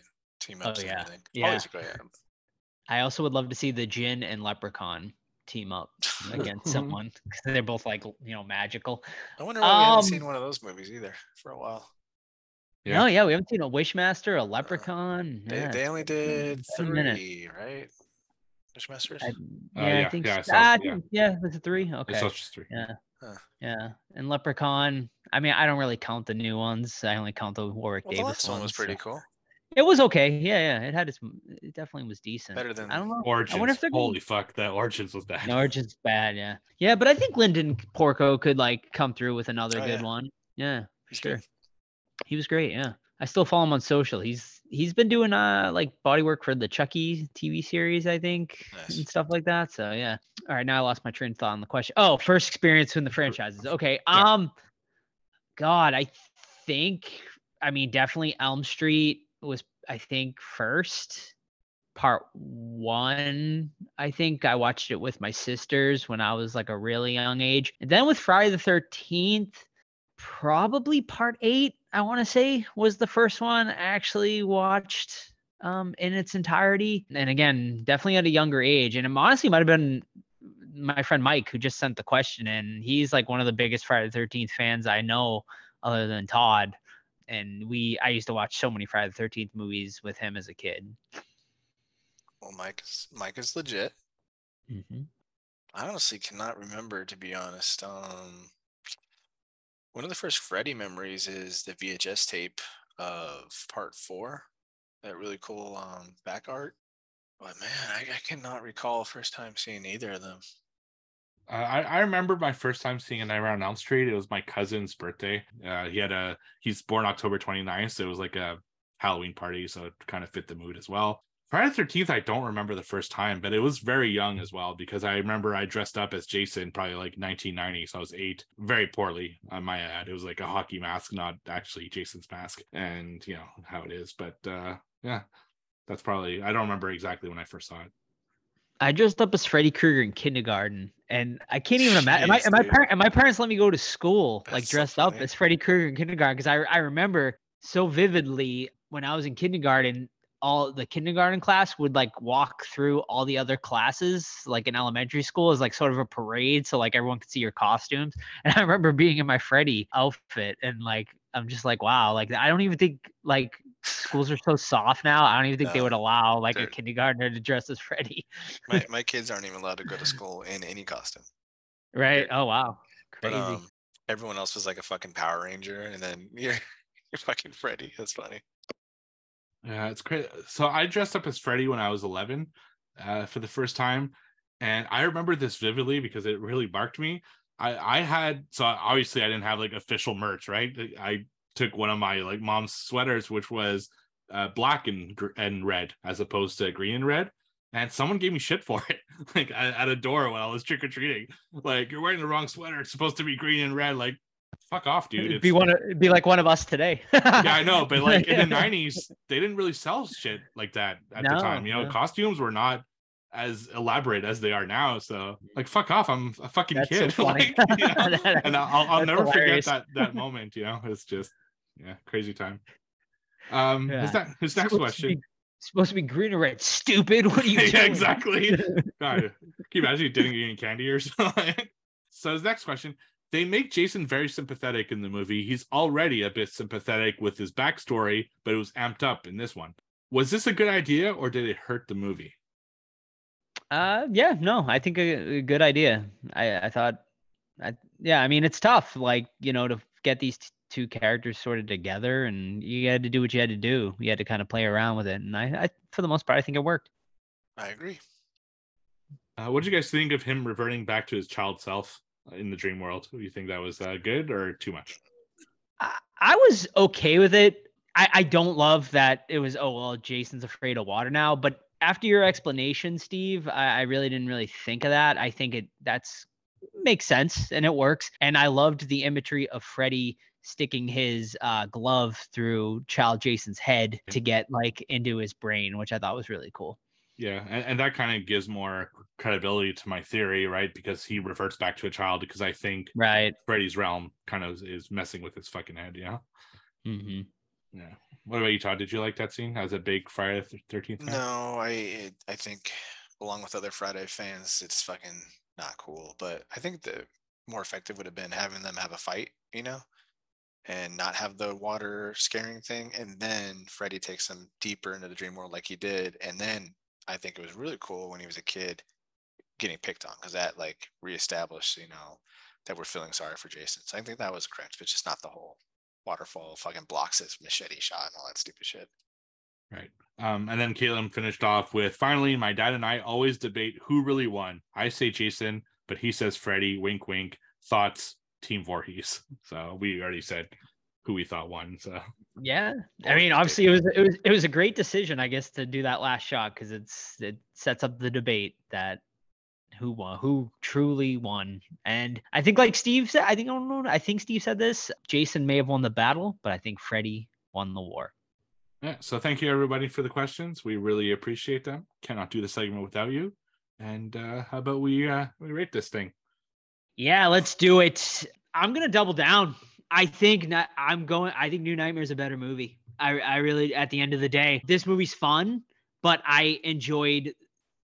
I'm more of like a, interesting, unique storyline kind of guy. I think New Nightmare did a lot of different things and was unique. You can hear my review in the last episode. I think this is a fine movie, though. I mean, it's super fun, Freddy vs. Jason duking it out, but when they're not on screen, I found it to be a bit of a chore to get through at times. Now, I still think it's a really fun movie. I can watch it anytime with anyone, just because there's a lot of fun to be had. But I think the movie definitely has a lot of problems. I think, as a massive Freddy and I'm a big Jason fan as well, I think we deserved better. I'm just glad the movie got made, though. At the end of the day, I'm glad that we did get a Freddy vs. Jason movie. But I think all of us being big fans of both franchises and fans of horror, I think we could have gotten a better movie. But as it stands, it's fine. I give it 3 out of 5. What'd you give New Nightmare then? 3.5? Yes. 3.5. Okay. I'm a 3.5 out of 5 for Freddy vs. Jason. End of the day, it's a fun movie, and I love Jason, dude. I think it's a far better film than New Nightmare, for various reasons. But yeah, 3.5 out of 5. Yeah. So it's funny because I'm kind of in between you two. Like, Todd's the Jason guy, Joe's the Freddy guy. I'm in between. I like them both, but those two are like more intense on each side. But because I guess I didn't have as much skin in the game, I just had more fun with it, I guess, because I give it a 4 out of 5. I fucking love this movie. I just love watching it. Like I said, I watch it every 2 years, I'd say around Halloween usually. And it's just a fun movie to watch. And it's great. I get to have both my Jason and Freddy fix in one movie. So totally, yeah, I love it. It's great. Yeah, and we'll probably never see a sequel, unfortunately. There's a lot of great stuff online you can look up of, the script for Freddy vs. Jason 2 and the ideas they had and they were pitching and everything. But yeah, unfortunately, it just never came to be. And then, of course, with the whole Friday the 13th lawsuit fiasco, that pretty much killed any sort of semblance of there ever being a sequel. And yeah, I don't even know who owns the rights now to either movie. So I know the Craven estate took back over Elm Street, but I don't even know what's going on. Still don't even know what the hell's going on with Friday the 13th. Well, you can watch Dylan's New Nightmare if you want your Freddy fix. That's right. Coming up this year. But yeah, I mean, what do you guys think is next? I mean, obviously we know what's going to happen with Friday the 13th. The TV series on Peacock's coming out, which I'm super excited for. And I mean, yeah, hopefully Elm Street gets its due soon. It's been so long. I mean, what's it been, over 10 years now since we've had an Elm Street movie? Yeah, it's crazy. 2010 for Elm Street, 29 for it's just like, man, that fan base is so rabid too. Like, it's just fucking like sitting there right for the picking for a studio to just make bank on it. And I don't know what they're waiting on, whether it be Robert or they're just scared of casting another Freddy, but we'll get something eventually. So stay tight, horror fans. Yeah, so that's it for this episode, Freddy versus Jason. Oh, go for it. We do have one more important business to attend this episode. Okay. So we have a tradition on this podcast, which, despite Todd not wanting to do it, I'm forcing him to do it anyway. And something we've done since the beginning of the podcast, and I think we should continue it this year, our annual Super Bowl bet. So that's right. we each pick a team, and the loser gets a bad movie chosen for them to have to watch as their punishment. So you guys want to pick a team? Shit. I'm taking the Eagles in this one. I think it's gonna be a close matchup, a close game. I like both teams. I think they're both very good, very competitive. I just feel like the Eagles have really been blowing out teams in the playoffs, whereas the Chiefs have been a lot closer games. So I like the Eagles. This sucks because I hope they both lose somehow. The game is canceled, and I just eat wings and have fun. 49ers my favorite team. They lost to the Eagles, and Bengals my second favorite team. They lost to the fucking Chiefs. So I think the Eagles are the better overall team. I think the defense has the edge, and Patrick Mahomes still has that high ankle sprain. So we'll see if he can run around. So I'm taking the Eagles. All right. Well, we need a bet. So yeah. So just for the record, I picked the Chiefs, and they lost to the Buccaneers. I picked the Chiefs. I didn't pick the Chiefs. They fucking won the Super Bowl, so I lost again. Okay. So by taking the Chiefs, I think Philadelphia, you should prep a Super Bowl party because I have no fucking luck with the Chiefs in the stupid Super Bowl. But I will take them because I need a movie, and because it's 2-1, I will gladly take a punishment movie from each of you. Skinamarink, bitch. Of course you will. You're watching Skinamarink again. I've already seen it, so yeah. I don't care again. We'll force you to watch it. Yeah, and if I win, though, you each get a separate punishment movie. Sounds good. Awesome. Well, there it is, folks. The Super Bowl bet. So stick around. So watch the Super Bowl, and you'll be able, have a little bit of root and interest for fans of the show. But that will be it for this week's episode. We hope you enjoyed our review of Freddy versus Jason. Next week, our very special Valentine's Day episode, we decided to do something a little different. We're going to do a little bit of a comedy with some horror elements as we review So I Married an Axe Murderer starring Mike Myers. Yeah, I mean, I think we're all excited to check that one out. It's been a while, I think, since any of us have seen it. Is this all secondary watches, or is this a first watch for anyone? I mean, I saw it probably like 94. So okay. Yeah, like 30 years ago. So I think I don't remember it at all. Pretty fresh watches. So yeah.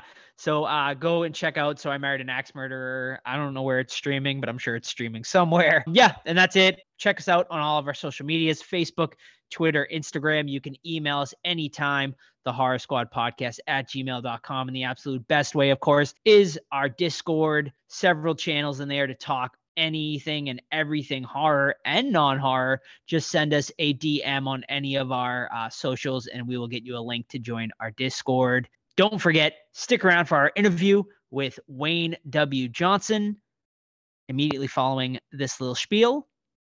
Enjoy, and we'll see you guys next week. See ya. Bye. Yeah. Hello, everyone, and welcome back to the Horror Squad podcast, where tonight we are joined by a very special guest. Horror fans will know him from his many roles in the genre, including Tales of Dracula, House Shark, and, of course, Night of Something Strange. Please welcome actor Wayne W. Johnson. Wayne, thanks so much for joining us tonight. How are you doing? Great. Thanks for having me here, and thank you for including the W. there's like 30 plus Wayne Johnsons on IMDb alone, and over 300 in Central New York. So my hair will only get me so far. So to start off, our listeners might not know this, but we ended up hooking up this interview because we caught wind somehow that you found out that we were going to be covering Night of Something Strange, and you were kind enough to tag us in the film and tag us on social media and stuff. So I guess the first question is, how did you find out we were going to even be covering this movie? That's a trade secret. Actually, I don't really fully remember. I think every once in a while I do the Wayne Vane thing, where I just check hashtags and Google the movie or myself or other projects to see if there's any new reviews or things. And the Horror Squad podcast popped up, and I was like, oh great, they haven't reviewed it yet. And so the first thing I did, as you guys know, is I left a comment saying, are you guys going to do the unrated version or the PG-13 version? And I was hoping it was the unrated version, because the PG-13, it has its place, but it basically neuters the movie. because you can see that for free on YouTube's, and so it's like YouTube's YouTube, and sorry, I'm just still learning how to speak here, you know, but it's, you know, I just saw that and that was really cool, and I was like, oh, you know, and on my personal page, shameless plug here, WayneWJohnson.com, I actually have a section in the news area that I have this whole long list of reviews just on Night of Something Strange, the good, the bad, and the ugly, you know. So and there's been some of each. Yeah. There's people that absolutely love this movie, and there's people that absolutely hate it with a passion. So yeah, I can understand both, you know, and well, honestly, I can't even imagine a cut being PG-13 for this film, No. because it is glorious when you watch it unrated, and like PG-13, my God, that'd be a downer. it's for free on YouTube, so you can actually see it on there, and it's definitely, there was something, I think the premiere of it, Michael Merchant, the guy with Behind the Dumpster, and the guy who likes peanuts. So you guys are saying, and also the peanut eater. Yeah, him and the director. I think we were part of the chat initially, and we're watching this. And I can't speak for the other guys. I just know with me, it's like, wow, it's a lot shorter, you know. And it's definitely, it definitely changes the vibe. I mean, there's still some stuff in there, but you know, the real good gore stuff. So it is what it is. So why don't you take us back, I guess, to the beginning with Night of Something Strange? You know, how did you get involved in the project, and you know, what was your initial reaction when you read the script for it? Well, believe it or not, I mean, I know the movie came out in 2016, but it actually, most of it was filmed in 2011. Believe it or not, out in Stephen City, Virginia, and around that time, I was a full-time actor for 3 years, and that was my first year. So I was more than willing to do whatever it took to kind of prove myself. And I was already in contact with Ron Bonk. He's one of the producers. He's also director of House Shark and Miss Cannibal Holocaust, among other films. And him and Jonathan Straighten, who was the director of Night of Something Strange, they're a team, and they do a lot of writing and producing and directing and starring in each other's projects. So Ron was already doing working on music videos for my band Caroline Blue, you know, a melodic hard rock band, kind of like we've been compared to Kiss, with touches of Typo Negative depending on the song and some other things and stuff like that. So he was already doing a couple of videos for us, and so I got within his network, and I saw that they were looking for somebody to play the lead zombie in this movie called Night of Something Strange. And I went, yeah, I'll do it, because I'd hardly done anything at that point. I didn't realize until after I got the script how depraved the script was. But I was like, okay, I'm game for this. Let's see how far this goes. And it went pretty far. It was quite the experience, and a lot of great stuff. But I also, having said that, I injured myself. I injured other actors. Unfortunately, I injured property during this. So, all right, you can't just say you injured actors I know, right? Telling us what happened. Okay, I'll tell you. I'll tell you one of the good ones. Remember the scene in the bedroom with me and Nicola Fiore, girl who I bashed her head in with a TV. Okay, so part of the whole thing, obviously, I didn't hit her with a real TV, and that was actually a very solid older TV, so that it wasn't like something that would just like bounce off your head. It would probably fracture your skull, if not more. So obviously we had to get her out of the way. So they had a cut scene. It's a little bit of CGI type of thing where, you know, I have the TV raised up over my head, and then or pretending like I am. I think my hands were hidden at that point, out of frame. And then I actually grab one of her legs, because she's petite compared to me, and I kind of push her off the bed. Okay, and then they have just the plate of the bed, and then later on I crashed down with the TV, so it looks like it went right into her head. Well, when I tend to get a little overzealous. I mean, again, it's my first year, and I was really kind of, I'm not by any means saying I'm a method actor, but I subscribe to it to a degree. And I definitely got into it maybe a little too much at times, because sometimes, thinking about the zombie, it's like it's total focus. It's just kill, and that's it, nothing else. So I kind of got into that mindset. And when I was supposed to just kind of move her off to the side, I kind of grabbed her and almost threw her off the bed, and her knee hit like an old heater on the side. And I could see from the distance, like this bruise just on her knee going, it's like swelling up. And I'm like, oh, I'm so sorry. And I think there's an outtake somewhere where you can see my shoulders kind of go like this. Like I realize, oh, fuck. It's like, wow. Oh, is this PG-13 or is this, can I swear? Oh, swear away. Okay, good. Yeah. Oh, fuck. I was like, damn. I didn't. And she's like, okay, it's okay. It's okay. You'll pay later. It's like, but she was a trooper. She did a great job. And there's some other things too. I mean, there's times where I get, like I said, I'm single-minded, so I'm not really aware of what's around me or who I'm in front of. And sometimes I'll just barrel them through. Like another scene when we're in the big parking lot, and you got Trey, who's Dirk, the big hero and everything, and I'm dragging him across the parking lot in there. I'm partially deaf in my right ear, so the director's yelling cut, and I'm still going. I'm still dragging him across, and there's all these rocks that are on the pavement, and he's got padding on, but he's like, stop. And I'm just like, it's stuff like that. Right. All part of the fun. No, of course. Yeah. So how was the, this movie seemed like it was a blast, to work on. So, how was the vibe on set and the chemistry between you and, all the other actors? They all wanted to stay away from me because I was going to kill them all. No. Everything was great. I mean, again, this was kind of my first year. Actually, for a lot of people, I think they were newer. I might have actually been, I don't think I was the one with the most experience, but I had some coming in, but not a lot, definitely not to this scale. And we all just got along, and it was great. A lot of us roomed in the same rooms because we stayed there initially for the first 3 weeks. We actually lived in that hotel, stains and all. It was one of those ones where you wore flip-flops into the shower because there's so many things in that you didn't want to touch exposed flesh to.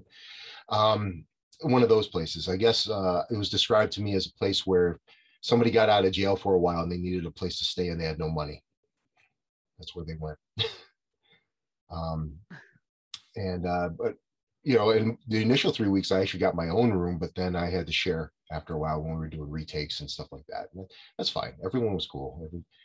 We all got along pretty well.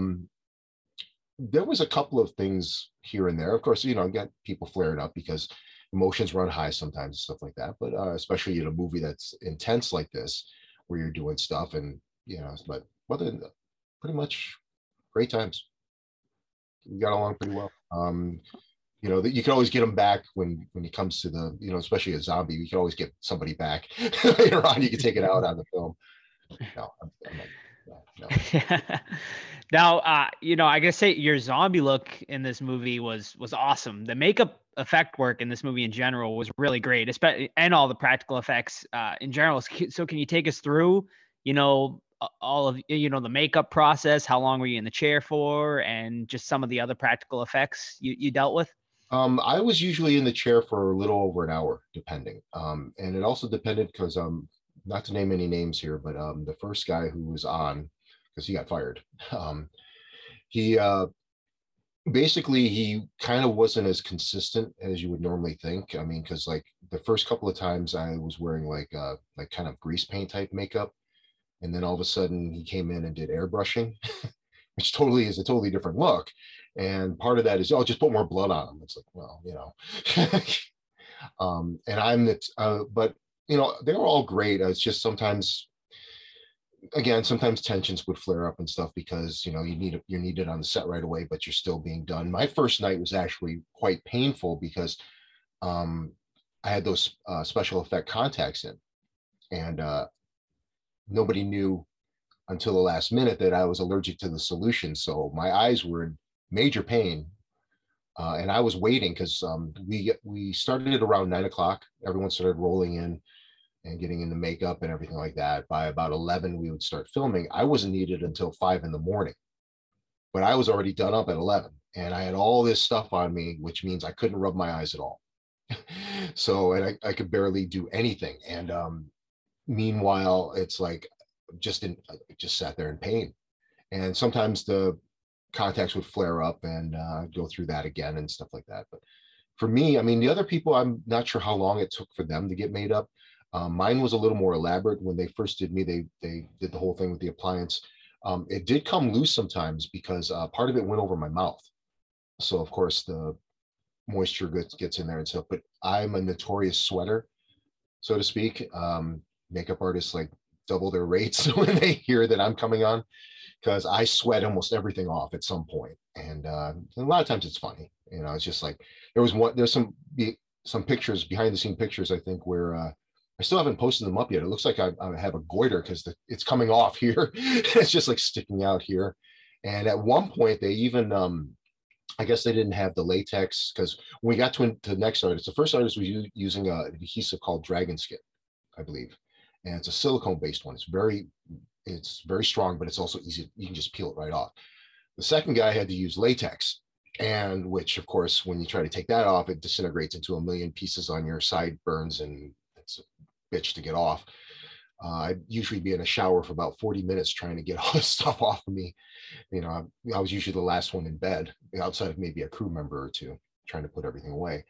But it's like at one point, the thing was coming loose, the appliance was coming loose on the bottom. So they were like, oh, just duct tape it and coat it with blood. This is duct taping also my hair to my skin and everything. So we got through it. I don't think they used any of the footage, unfortunately, which actually that's a good thing because it didn't look that great. But then that was at the gas station. Okay. And the owners there were like, you guys got to go, you know, and I'm like, I'm in the bathroom trying to rip this stuff off, and I'm ripping hair and everything else. And it was very painful. So that's an example of where I was getting injured, and just sometimes it was very painful for me. But hey, you know, no guts, no glory, right? Yeah, well, it worked out in the end for the movie, definitely. It definitely gets me pissed when I'm filming. You know, it's like, you know, where I've been, there's some reviews where saying he's like really intense. It's like, yeah, I'm in pain sometimes, you know, so I'm letting it all out, you know. Is there a sequence in the movie, like whether it's a gore gag or whatever, that is your favorite sequence? That's a good question. There's a lot of good ones in there. Yeah, it's hard to choose. Yeah. Yeah. Well, one of the most memorable ones that I remember is in the beginning, where some other reviewer called it the Donald Trump move. They did to in the beginning with Cornelius, where he goes up the dress and grabs it right by. Yeah, I gotcha. Yeah. And but in the script, I was supposed to just rip that out. Okay. I, for whatever reason, came up with the idea of putting it in my mouth and spitting it out. And the thing was, it would go on that floor, and then I would just grab it and put it right back in my mouth. And because Jonathan's notorious for multiple takes each time, for the most part. It's very rare when it's like only one or two takes. So I have to put that thing back in my mouth, put it out again. You know, it was just kind of, that's a very memorable one. It's kind of weird. When I first saw the film, I mean, again, it was filmed in 2011 for the most part, but then it premiered in 2016, and I'm looking at it in the theater and I'm like, this is weird. It's like I normally have a disassociation, like with the person that's on the screen. You know, I have this weird disassociation thing between myself and when I see myself on whatever screen it is. But this one was really like, wow, I was thinner, more in shape. I was definitely more bold, you know, and doing stuff that I'm like, oh shit, I forgot that I did that. I don't remember doing that. I forgot about beating off in the bushes and stuff. How could you forget? I'm just kidding. There's one gag that happened. I don't know if Jonathan still has it on video somewhere, because he was laughing his ass off when it happened. In the beginning, when I get hit by the truck, we actually did that in his driveway. You know, that was one of the, you know, because we couldn't get the hotel for whatever reason, and other people, so we had to get that. and somebody was driving the truck and it just slowly back into it. And when it hit me, that's when I reacted, which that's usually what happened anyways. And I'd have to wait until I got hit and then I would react, which is more natural. Well, I fell into the back of the truck one time and I don't know why, I just farted. And I was just like, and he kept playing it over and over again. This is a great thing to put on an interview here. I didn't shart like what happened to Brooklyn, you know. Gosh, that scene, man, when he sharts in his face.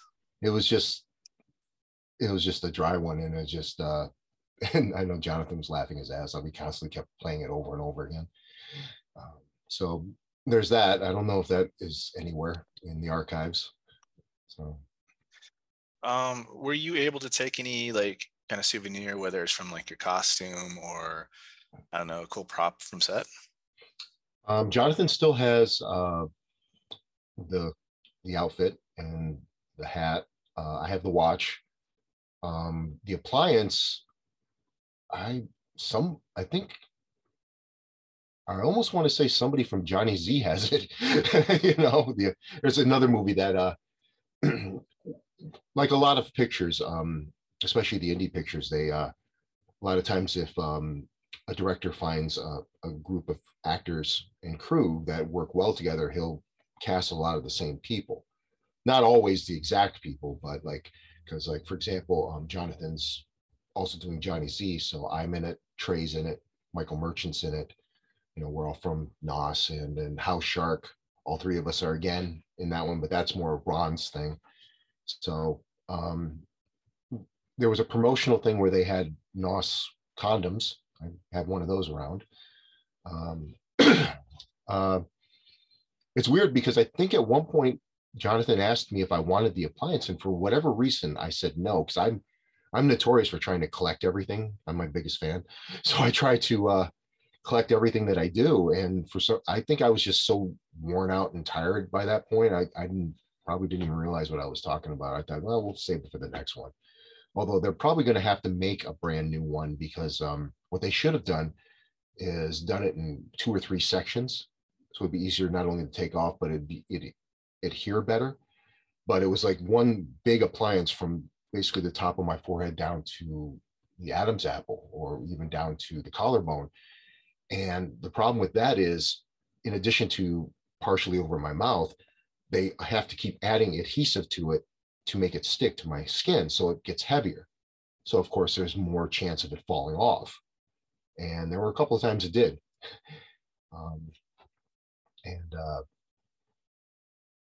Which just reminded me of another scene where I had to, with Nicola, where at the end, the kill shot is taking her legs and, you know, doing what I did. I actually have behind the scenes pictures. I'm not sure why, but we had like a dummy made up with her panties right there, and they made it extremely hairy. and I had to do that for several takes and stuff, and it was just like, I don't know if that footage is still around somewhere. I guess we'll see. That was a kind of a favorite time there too. How I guess, when was the last time you watched the film yourself? Is it like something you revisit every once in a great while? I mean, for a while I was watching it a lot, and then you get used to it, and it's kind of like and then other people talk about it. Plus you got other things you're doing too and stuff like that. I'm still a big fan of it. But I haven't seen it in a while. I think the last time was that PG-13 one. Okay. About a year or two ago, I think. So maybe you can clear something up for me then, because we were talking about it when we reviewed it. When your character gets back from the morgue and someone's cooking him breakfast, is that your mother or your wife / girlfriend? I actually had a feeling this would pop up because I listened to the review. Nice. What it was supposed to be. Now this might have changed. This is a question for Jonathan more than anything else, but it was supposed to be my wife. It would be more disgusting if it was someone playing the character's mother. And maybe that's the way it is. I can't explain what, I mean, a lot of people came to that conclusion, but I was always told it was the wife. Now, whether that changed, because that can happen, you know, all of a sudden they go, hey, it sound cool if it was the wife, his mother, it'd be more disgusting. It's like, and it definitely would be. So that's a Jonathan question. Awesome. So I want to talk about a little bit about your other films, because once we knew about this interview, I kind of went down the rabbit hole of your films. And one role I really liked you in is in House Shark as Darth Squanto. Now, unfortunately, it's a short role, but what was it like being on that set and playing that kind of Star Wars-ish character? Well, that was another one that was Ron contacted me, and we actually in another interview that we did previously, he was saying, because initially I thought there was a couple of auditions for that role, but he specifically made that role for me. And that's the same with Trey, with Michael, and everyone else. And that was fun. Again, it was short, but it was I was sweating my ass off in that outfit, especially when we were in the office because they had no AC and it was like June or July. So I was losing weight at that point, with that. That was a lot of fun. And Ron gave me some leeway. That whole thing I did with the hands and all that stuff, that wasn't in the script. I was just telling the story. I just came up with that on my own, that whole thing. And I just kind of leaned into the whole Sith Lord thing. And there's just some interesting, funny stuff. We were talking about, there's a guy, for example, his name is Lance Wagner. I kind of unofficially called him the president of the Darth Squanto fan club because he just absolutely loves that character and he tells people about it constantly and he's always talking about it and stuff. And he was like, are you going to be in House Shark 2? And I'm like, well, I don't know. Maybe, not to do any spoilers. I don't survive House Shark, but maybe I'll be a Force ghost or something, and I don't know. That's really up to Ron. The character does have some popularity to him. I mean, it's not just a couple of people. There's a lot of people that seem to like Darth Squanto, and I still have the armor somewhere. I don't know if I could fit into it now, but it's just a biker's outfit that I got at Dick's Sporting Goods, and the cape is actually a coat, which I didn't realize Ron wanted me to put on like a regular coat. So I just had it behind me like a cape. So the sleeves are just dangling, outside and just doing the real low voice. And, if he wants me to do that, I'll definitely be game for that. I would love to, but I had a lot of fun. Just in case, to let you know, the one scene where I'm strapping on the bow and I smack Trey right in the face, that wasn't in the script either. And Trey had no idea that was coming until he got hit in the face. And they got it stayed in the film. So there we go. I mean, we did multiple takes of that, and each time I hit him in the face, again, you get kind of wrapped into your character and I'm not thinking about it. And it's like, maybe in the back of my head, just move out of the way. But maybe if he did that, he'd be out of frame. So he had to be there. So that's awesome. Another one that's kind of, unfortunately, another shortish role, but a movie I've been telling a lot of people about lately is She Kills, which has a lot of the same people as Night of Something Strange. Yep. What are your thoughts on that one? Yeah, that's what Ron says. That's my best acting. And I'm in it for 2 seconds. And that's probably, I actually did another film called Slow Food, which is yet to be released. It probably never will be, where I'm wearing even less clothes than that. Probably the only time that'll ever happen. And I was a hippie. I was kind of like talking like this, man, all the time. It was really awesome, but She Kills. Here's something that, again, this is something more for Jonathan or Ron to talk about, but from my recollection, originally, at least at some point, She Kills and Night of Something Strange were kind of like in the same universe in a sense, and they were kind of like, because for example, in Night of Something Strange, where the naked zombie is attacking Trey, okay, and beating him, and all of a sudden this pipe falls out of nowhere, and you're thinking, oh yeah, that's kind of, the gods set that down. Well, actually, in She Kills, at some point, that same pipe is thrown in the air and it never comes down. Interesting. So, I didn't catch that. So that's most people wouldn't unless it's brought up, because I bring it up because I think it's a cool idea. And supposedly, part of that too is the in the beginning where I'm having aerobics with the corpse. That corpse is actually the main actress in She Kills. So Interesting. it's like a continuation type of thing. It's kind of like it's just a touch of WandaVision there, where we went from the 70s grindhouse to 80s horror, and maybe the sequel will, whatever comes out, will be 90s horror. I don't know. Right. So what other films in your filmography, I've seen a few others, but which ones would you point to and say those are the ones that best represent like kind of my acting skills, so that people can kind of check them out? Well, there's a kind of a nice range, and there's some of them, unfortunately, that haven't been released yet. One character that is kind of popular is in a Star Trek fan film. It's actually two different companies I've done multiple episodes with. One is the Federation Files, and the other one is Star Trek New Voyages / Phase 2, where I play Ensign Dawson Walking Bear from the animated series. And both those fan films are based in the original series. And they're for free. You can see them on YouTube. And outside of the different actors, you'd almost swear it's like the original series, especially like the starship battles and stuff like that. It's really, really well done. And for a while, I was with New Voyages / Phase 2 for a couple of years, and then they finally got a check off in Sulu, so they didn't need me anymore, I guess. I never really found out exactly why that discontinued, but it is what it is.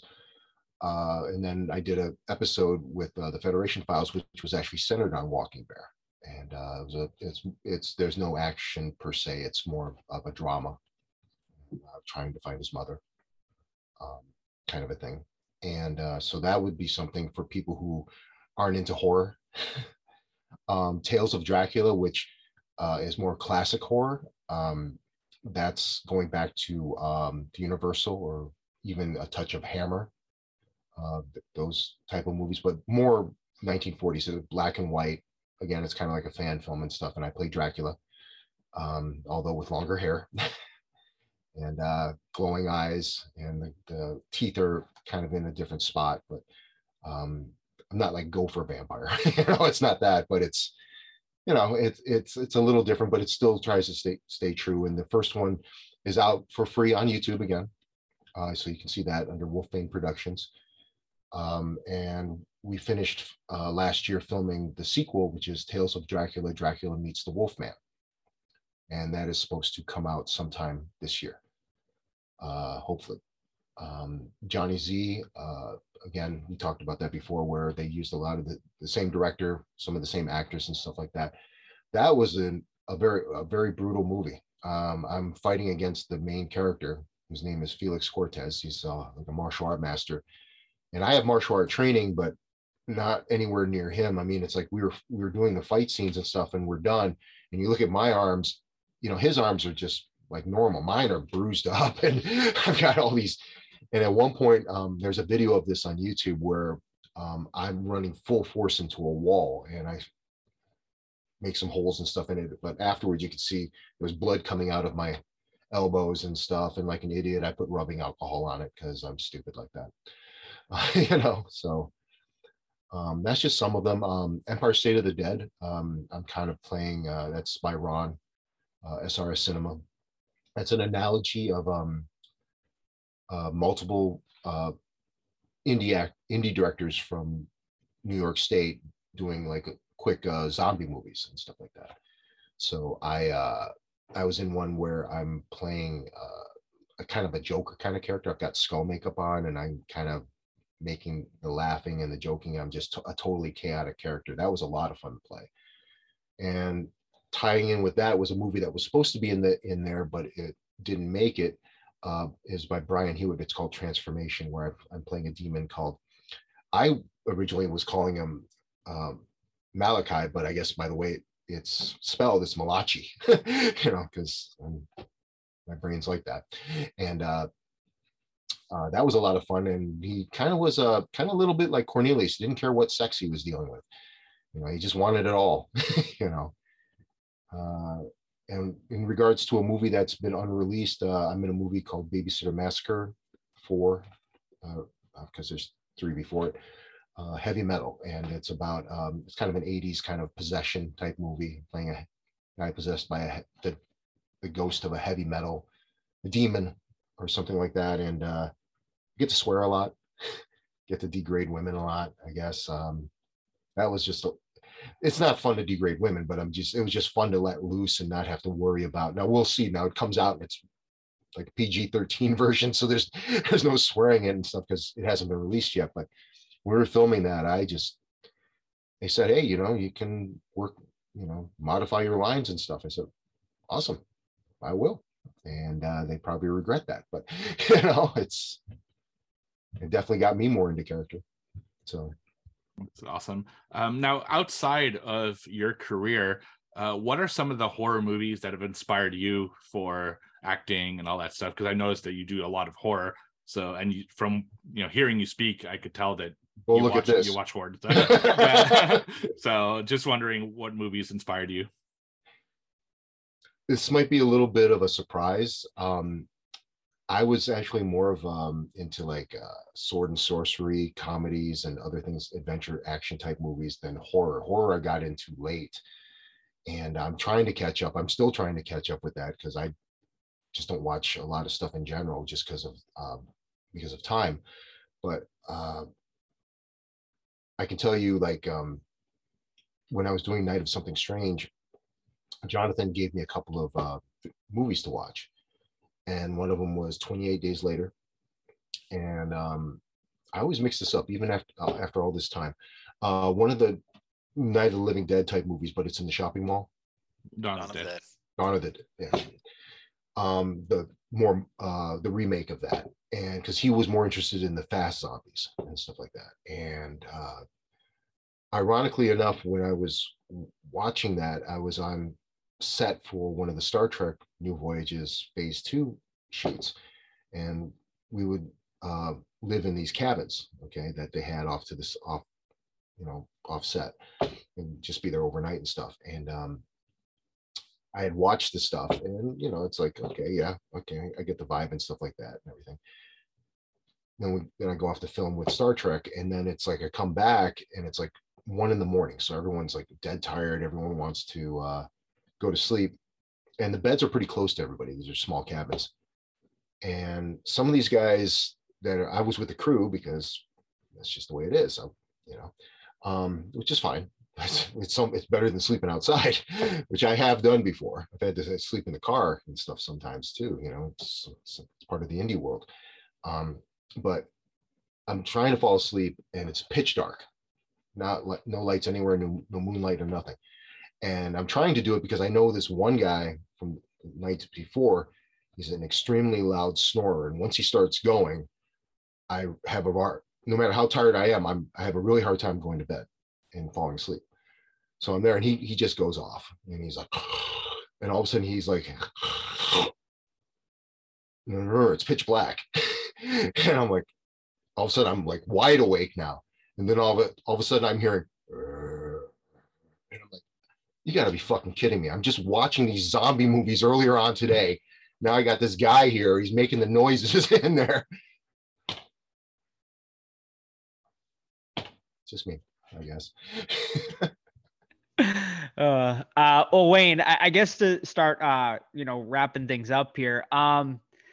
11 years since you filmed Night of Something Strange now, and it's still finding an audience. We hooked up because of that movie. I guess I want to know, like, what is your reaction that this movie is still finding an audience and is kind of taking on a cult classic, life of its own? I love it. We all had high expectations for it, and it actually did very well when it came out. I mean, it won a number of awards. I was able to do conventions because of that. I got pictured in some UK magazines, lots of interviews and stuff. Great stuff. Did a bunch of panels and everything like that. So, I mean, I'm deeply appreciative of anybody who, even the people who don't like the movie, at least you gave it a chance. It's like, it's easy enough to just say, okay, vaginas with tentacles coming out, or acidic jizz or something like that. Yeah. But and you guys said it yourself. It's great to watch in a group. I think one guy in the movie was playing in Oregon. I think somebody like was drunk and he walked out and he was pissed at the movie and he was just like yelling at people while he was leaving the theater, and stuff. And it's just like to be a part of a movie that does that. And one of you guys also was saying like everyone, each of the zombies kind of had powers. That was actually, I think that's the first time I've ever heard a reviewer say that, because I used to always say we were kind of like the zombie Avengers. There wasn't a ton of us, but each one of us had a different way of killing, in a sense. And who knows, maybe the Avengers will reform again at some point. There has been talk about it. I do know Jonathan has interest in doing it. Black Mandalia, I believe, is which is distributing Johnny Z. I think there's talk, definitely talks. It's definitely something I think that's going to be happening. It's been a while though, so it's it seems to take a while for everything. Johnny Z was, most of the filming was in 2018. Now, obviously, he had COVID and all that, which blocked everything, but it's always like 5 or 6 years or something like that. And it's like, so by the time we do Nas, I'll probably be dead, before it gets released, or something like that. I'll be like, or I'll be in a cane or a wheelchair, and you'll have to wheel me across or something. I don't know, but I deeply appreciate anybody who discovers the film, likes the film. I've met some great people through the film. A few not so great.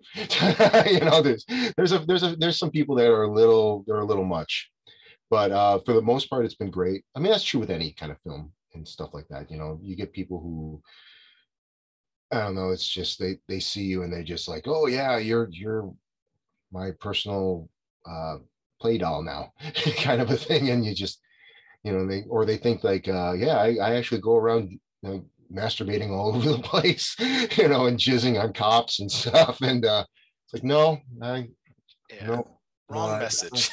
No, yeah, it's not exactly inspirational or anything like that. But this character's not supposed to be inspirational. I hope not. I hope there's not people going out there jizzing on cops because of Cornelius, or doing what the other zombies were doing. But yeah, it's awesome. And I hope more people discover it. It's kind of hard because of especially the unrated version.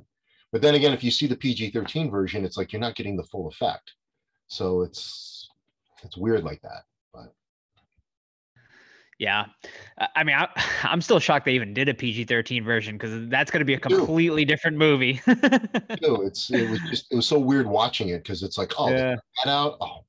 And then it's nothing that's going to leave you like plot holes, at least I don't remember, or anything like that. It's just, certain things they would cut it. Jonathan would cut it in a way so it was like, it just wasn't the full effect, right. Weird, so yeah, definitely don't get the full effect. So everyone, make sure watch the unrated version. Nice Something Strange, definitely the way to do it.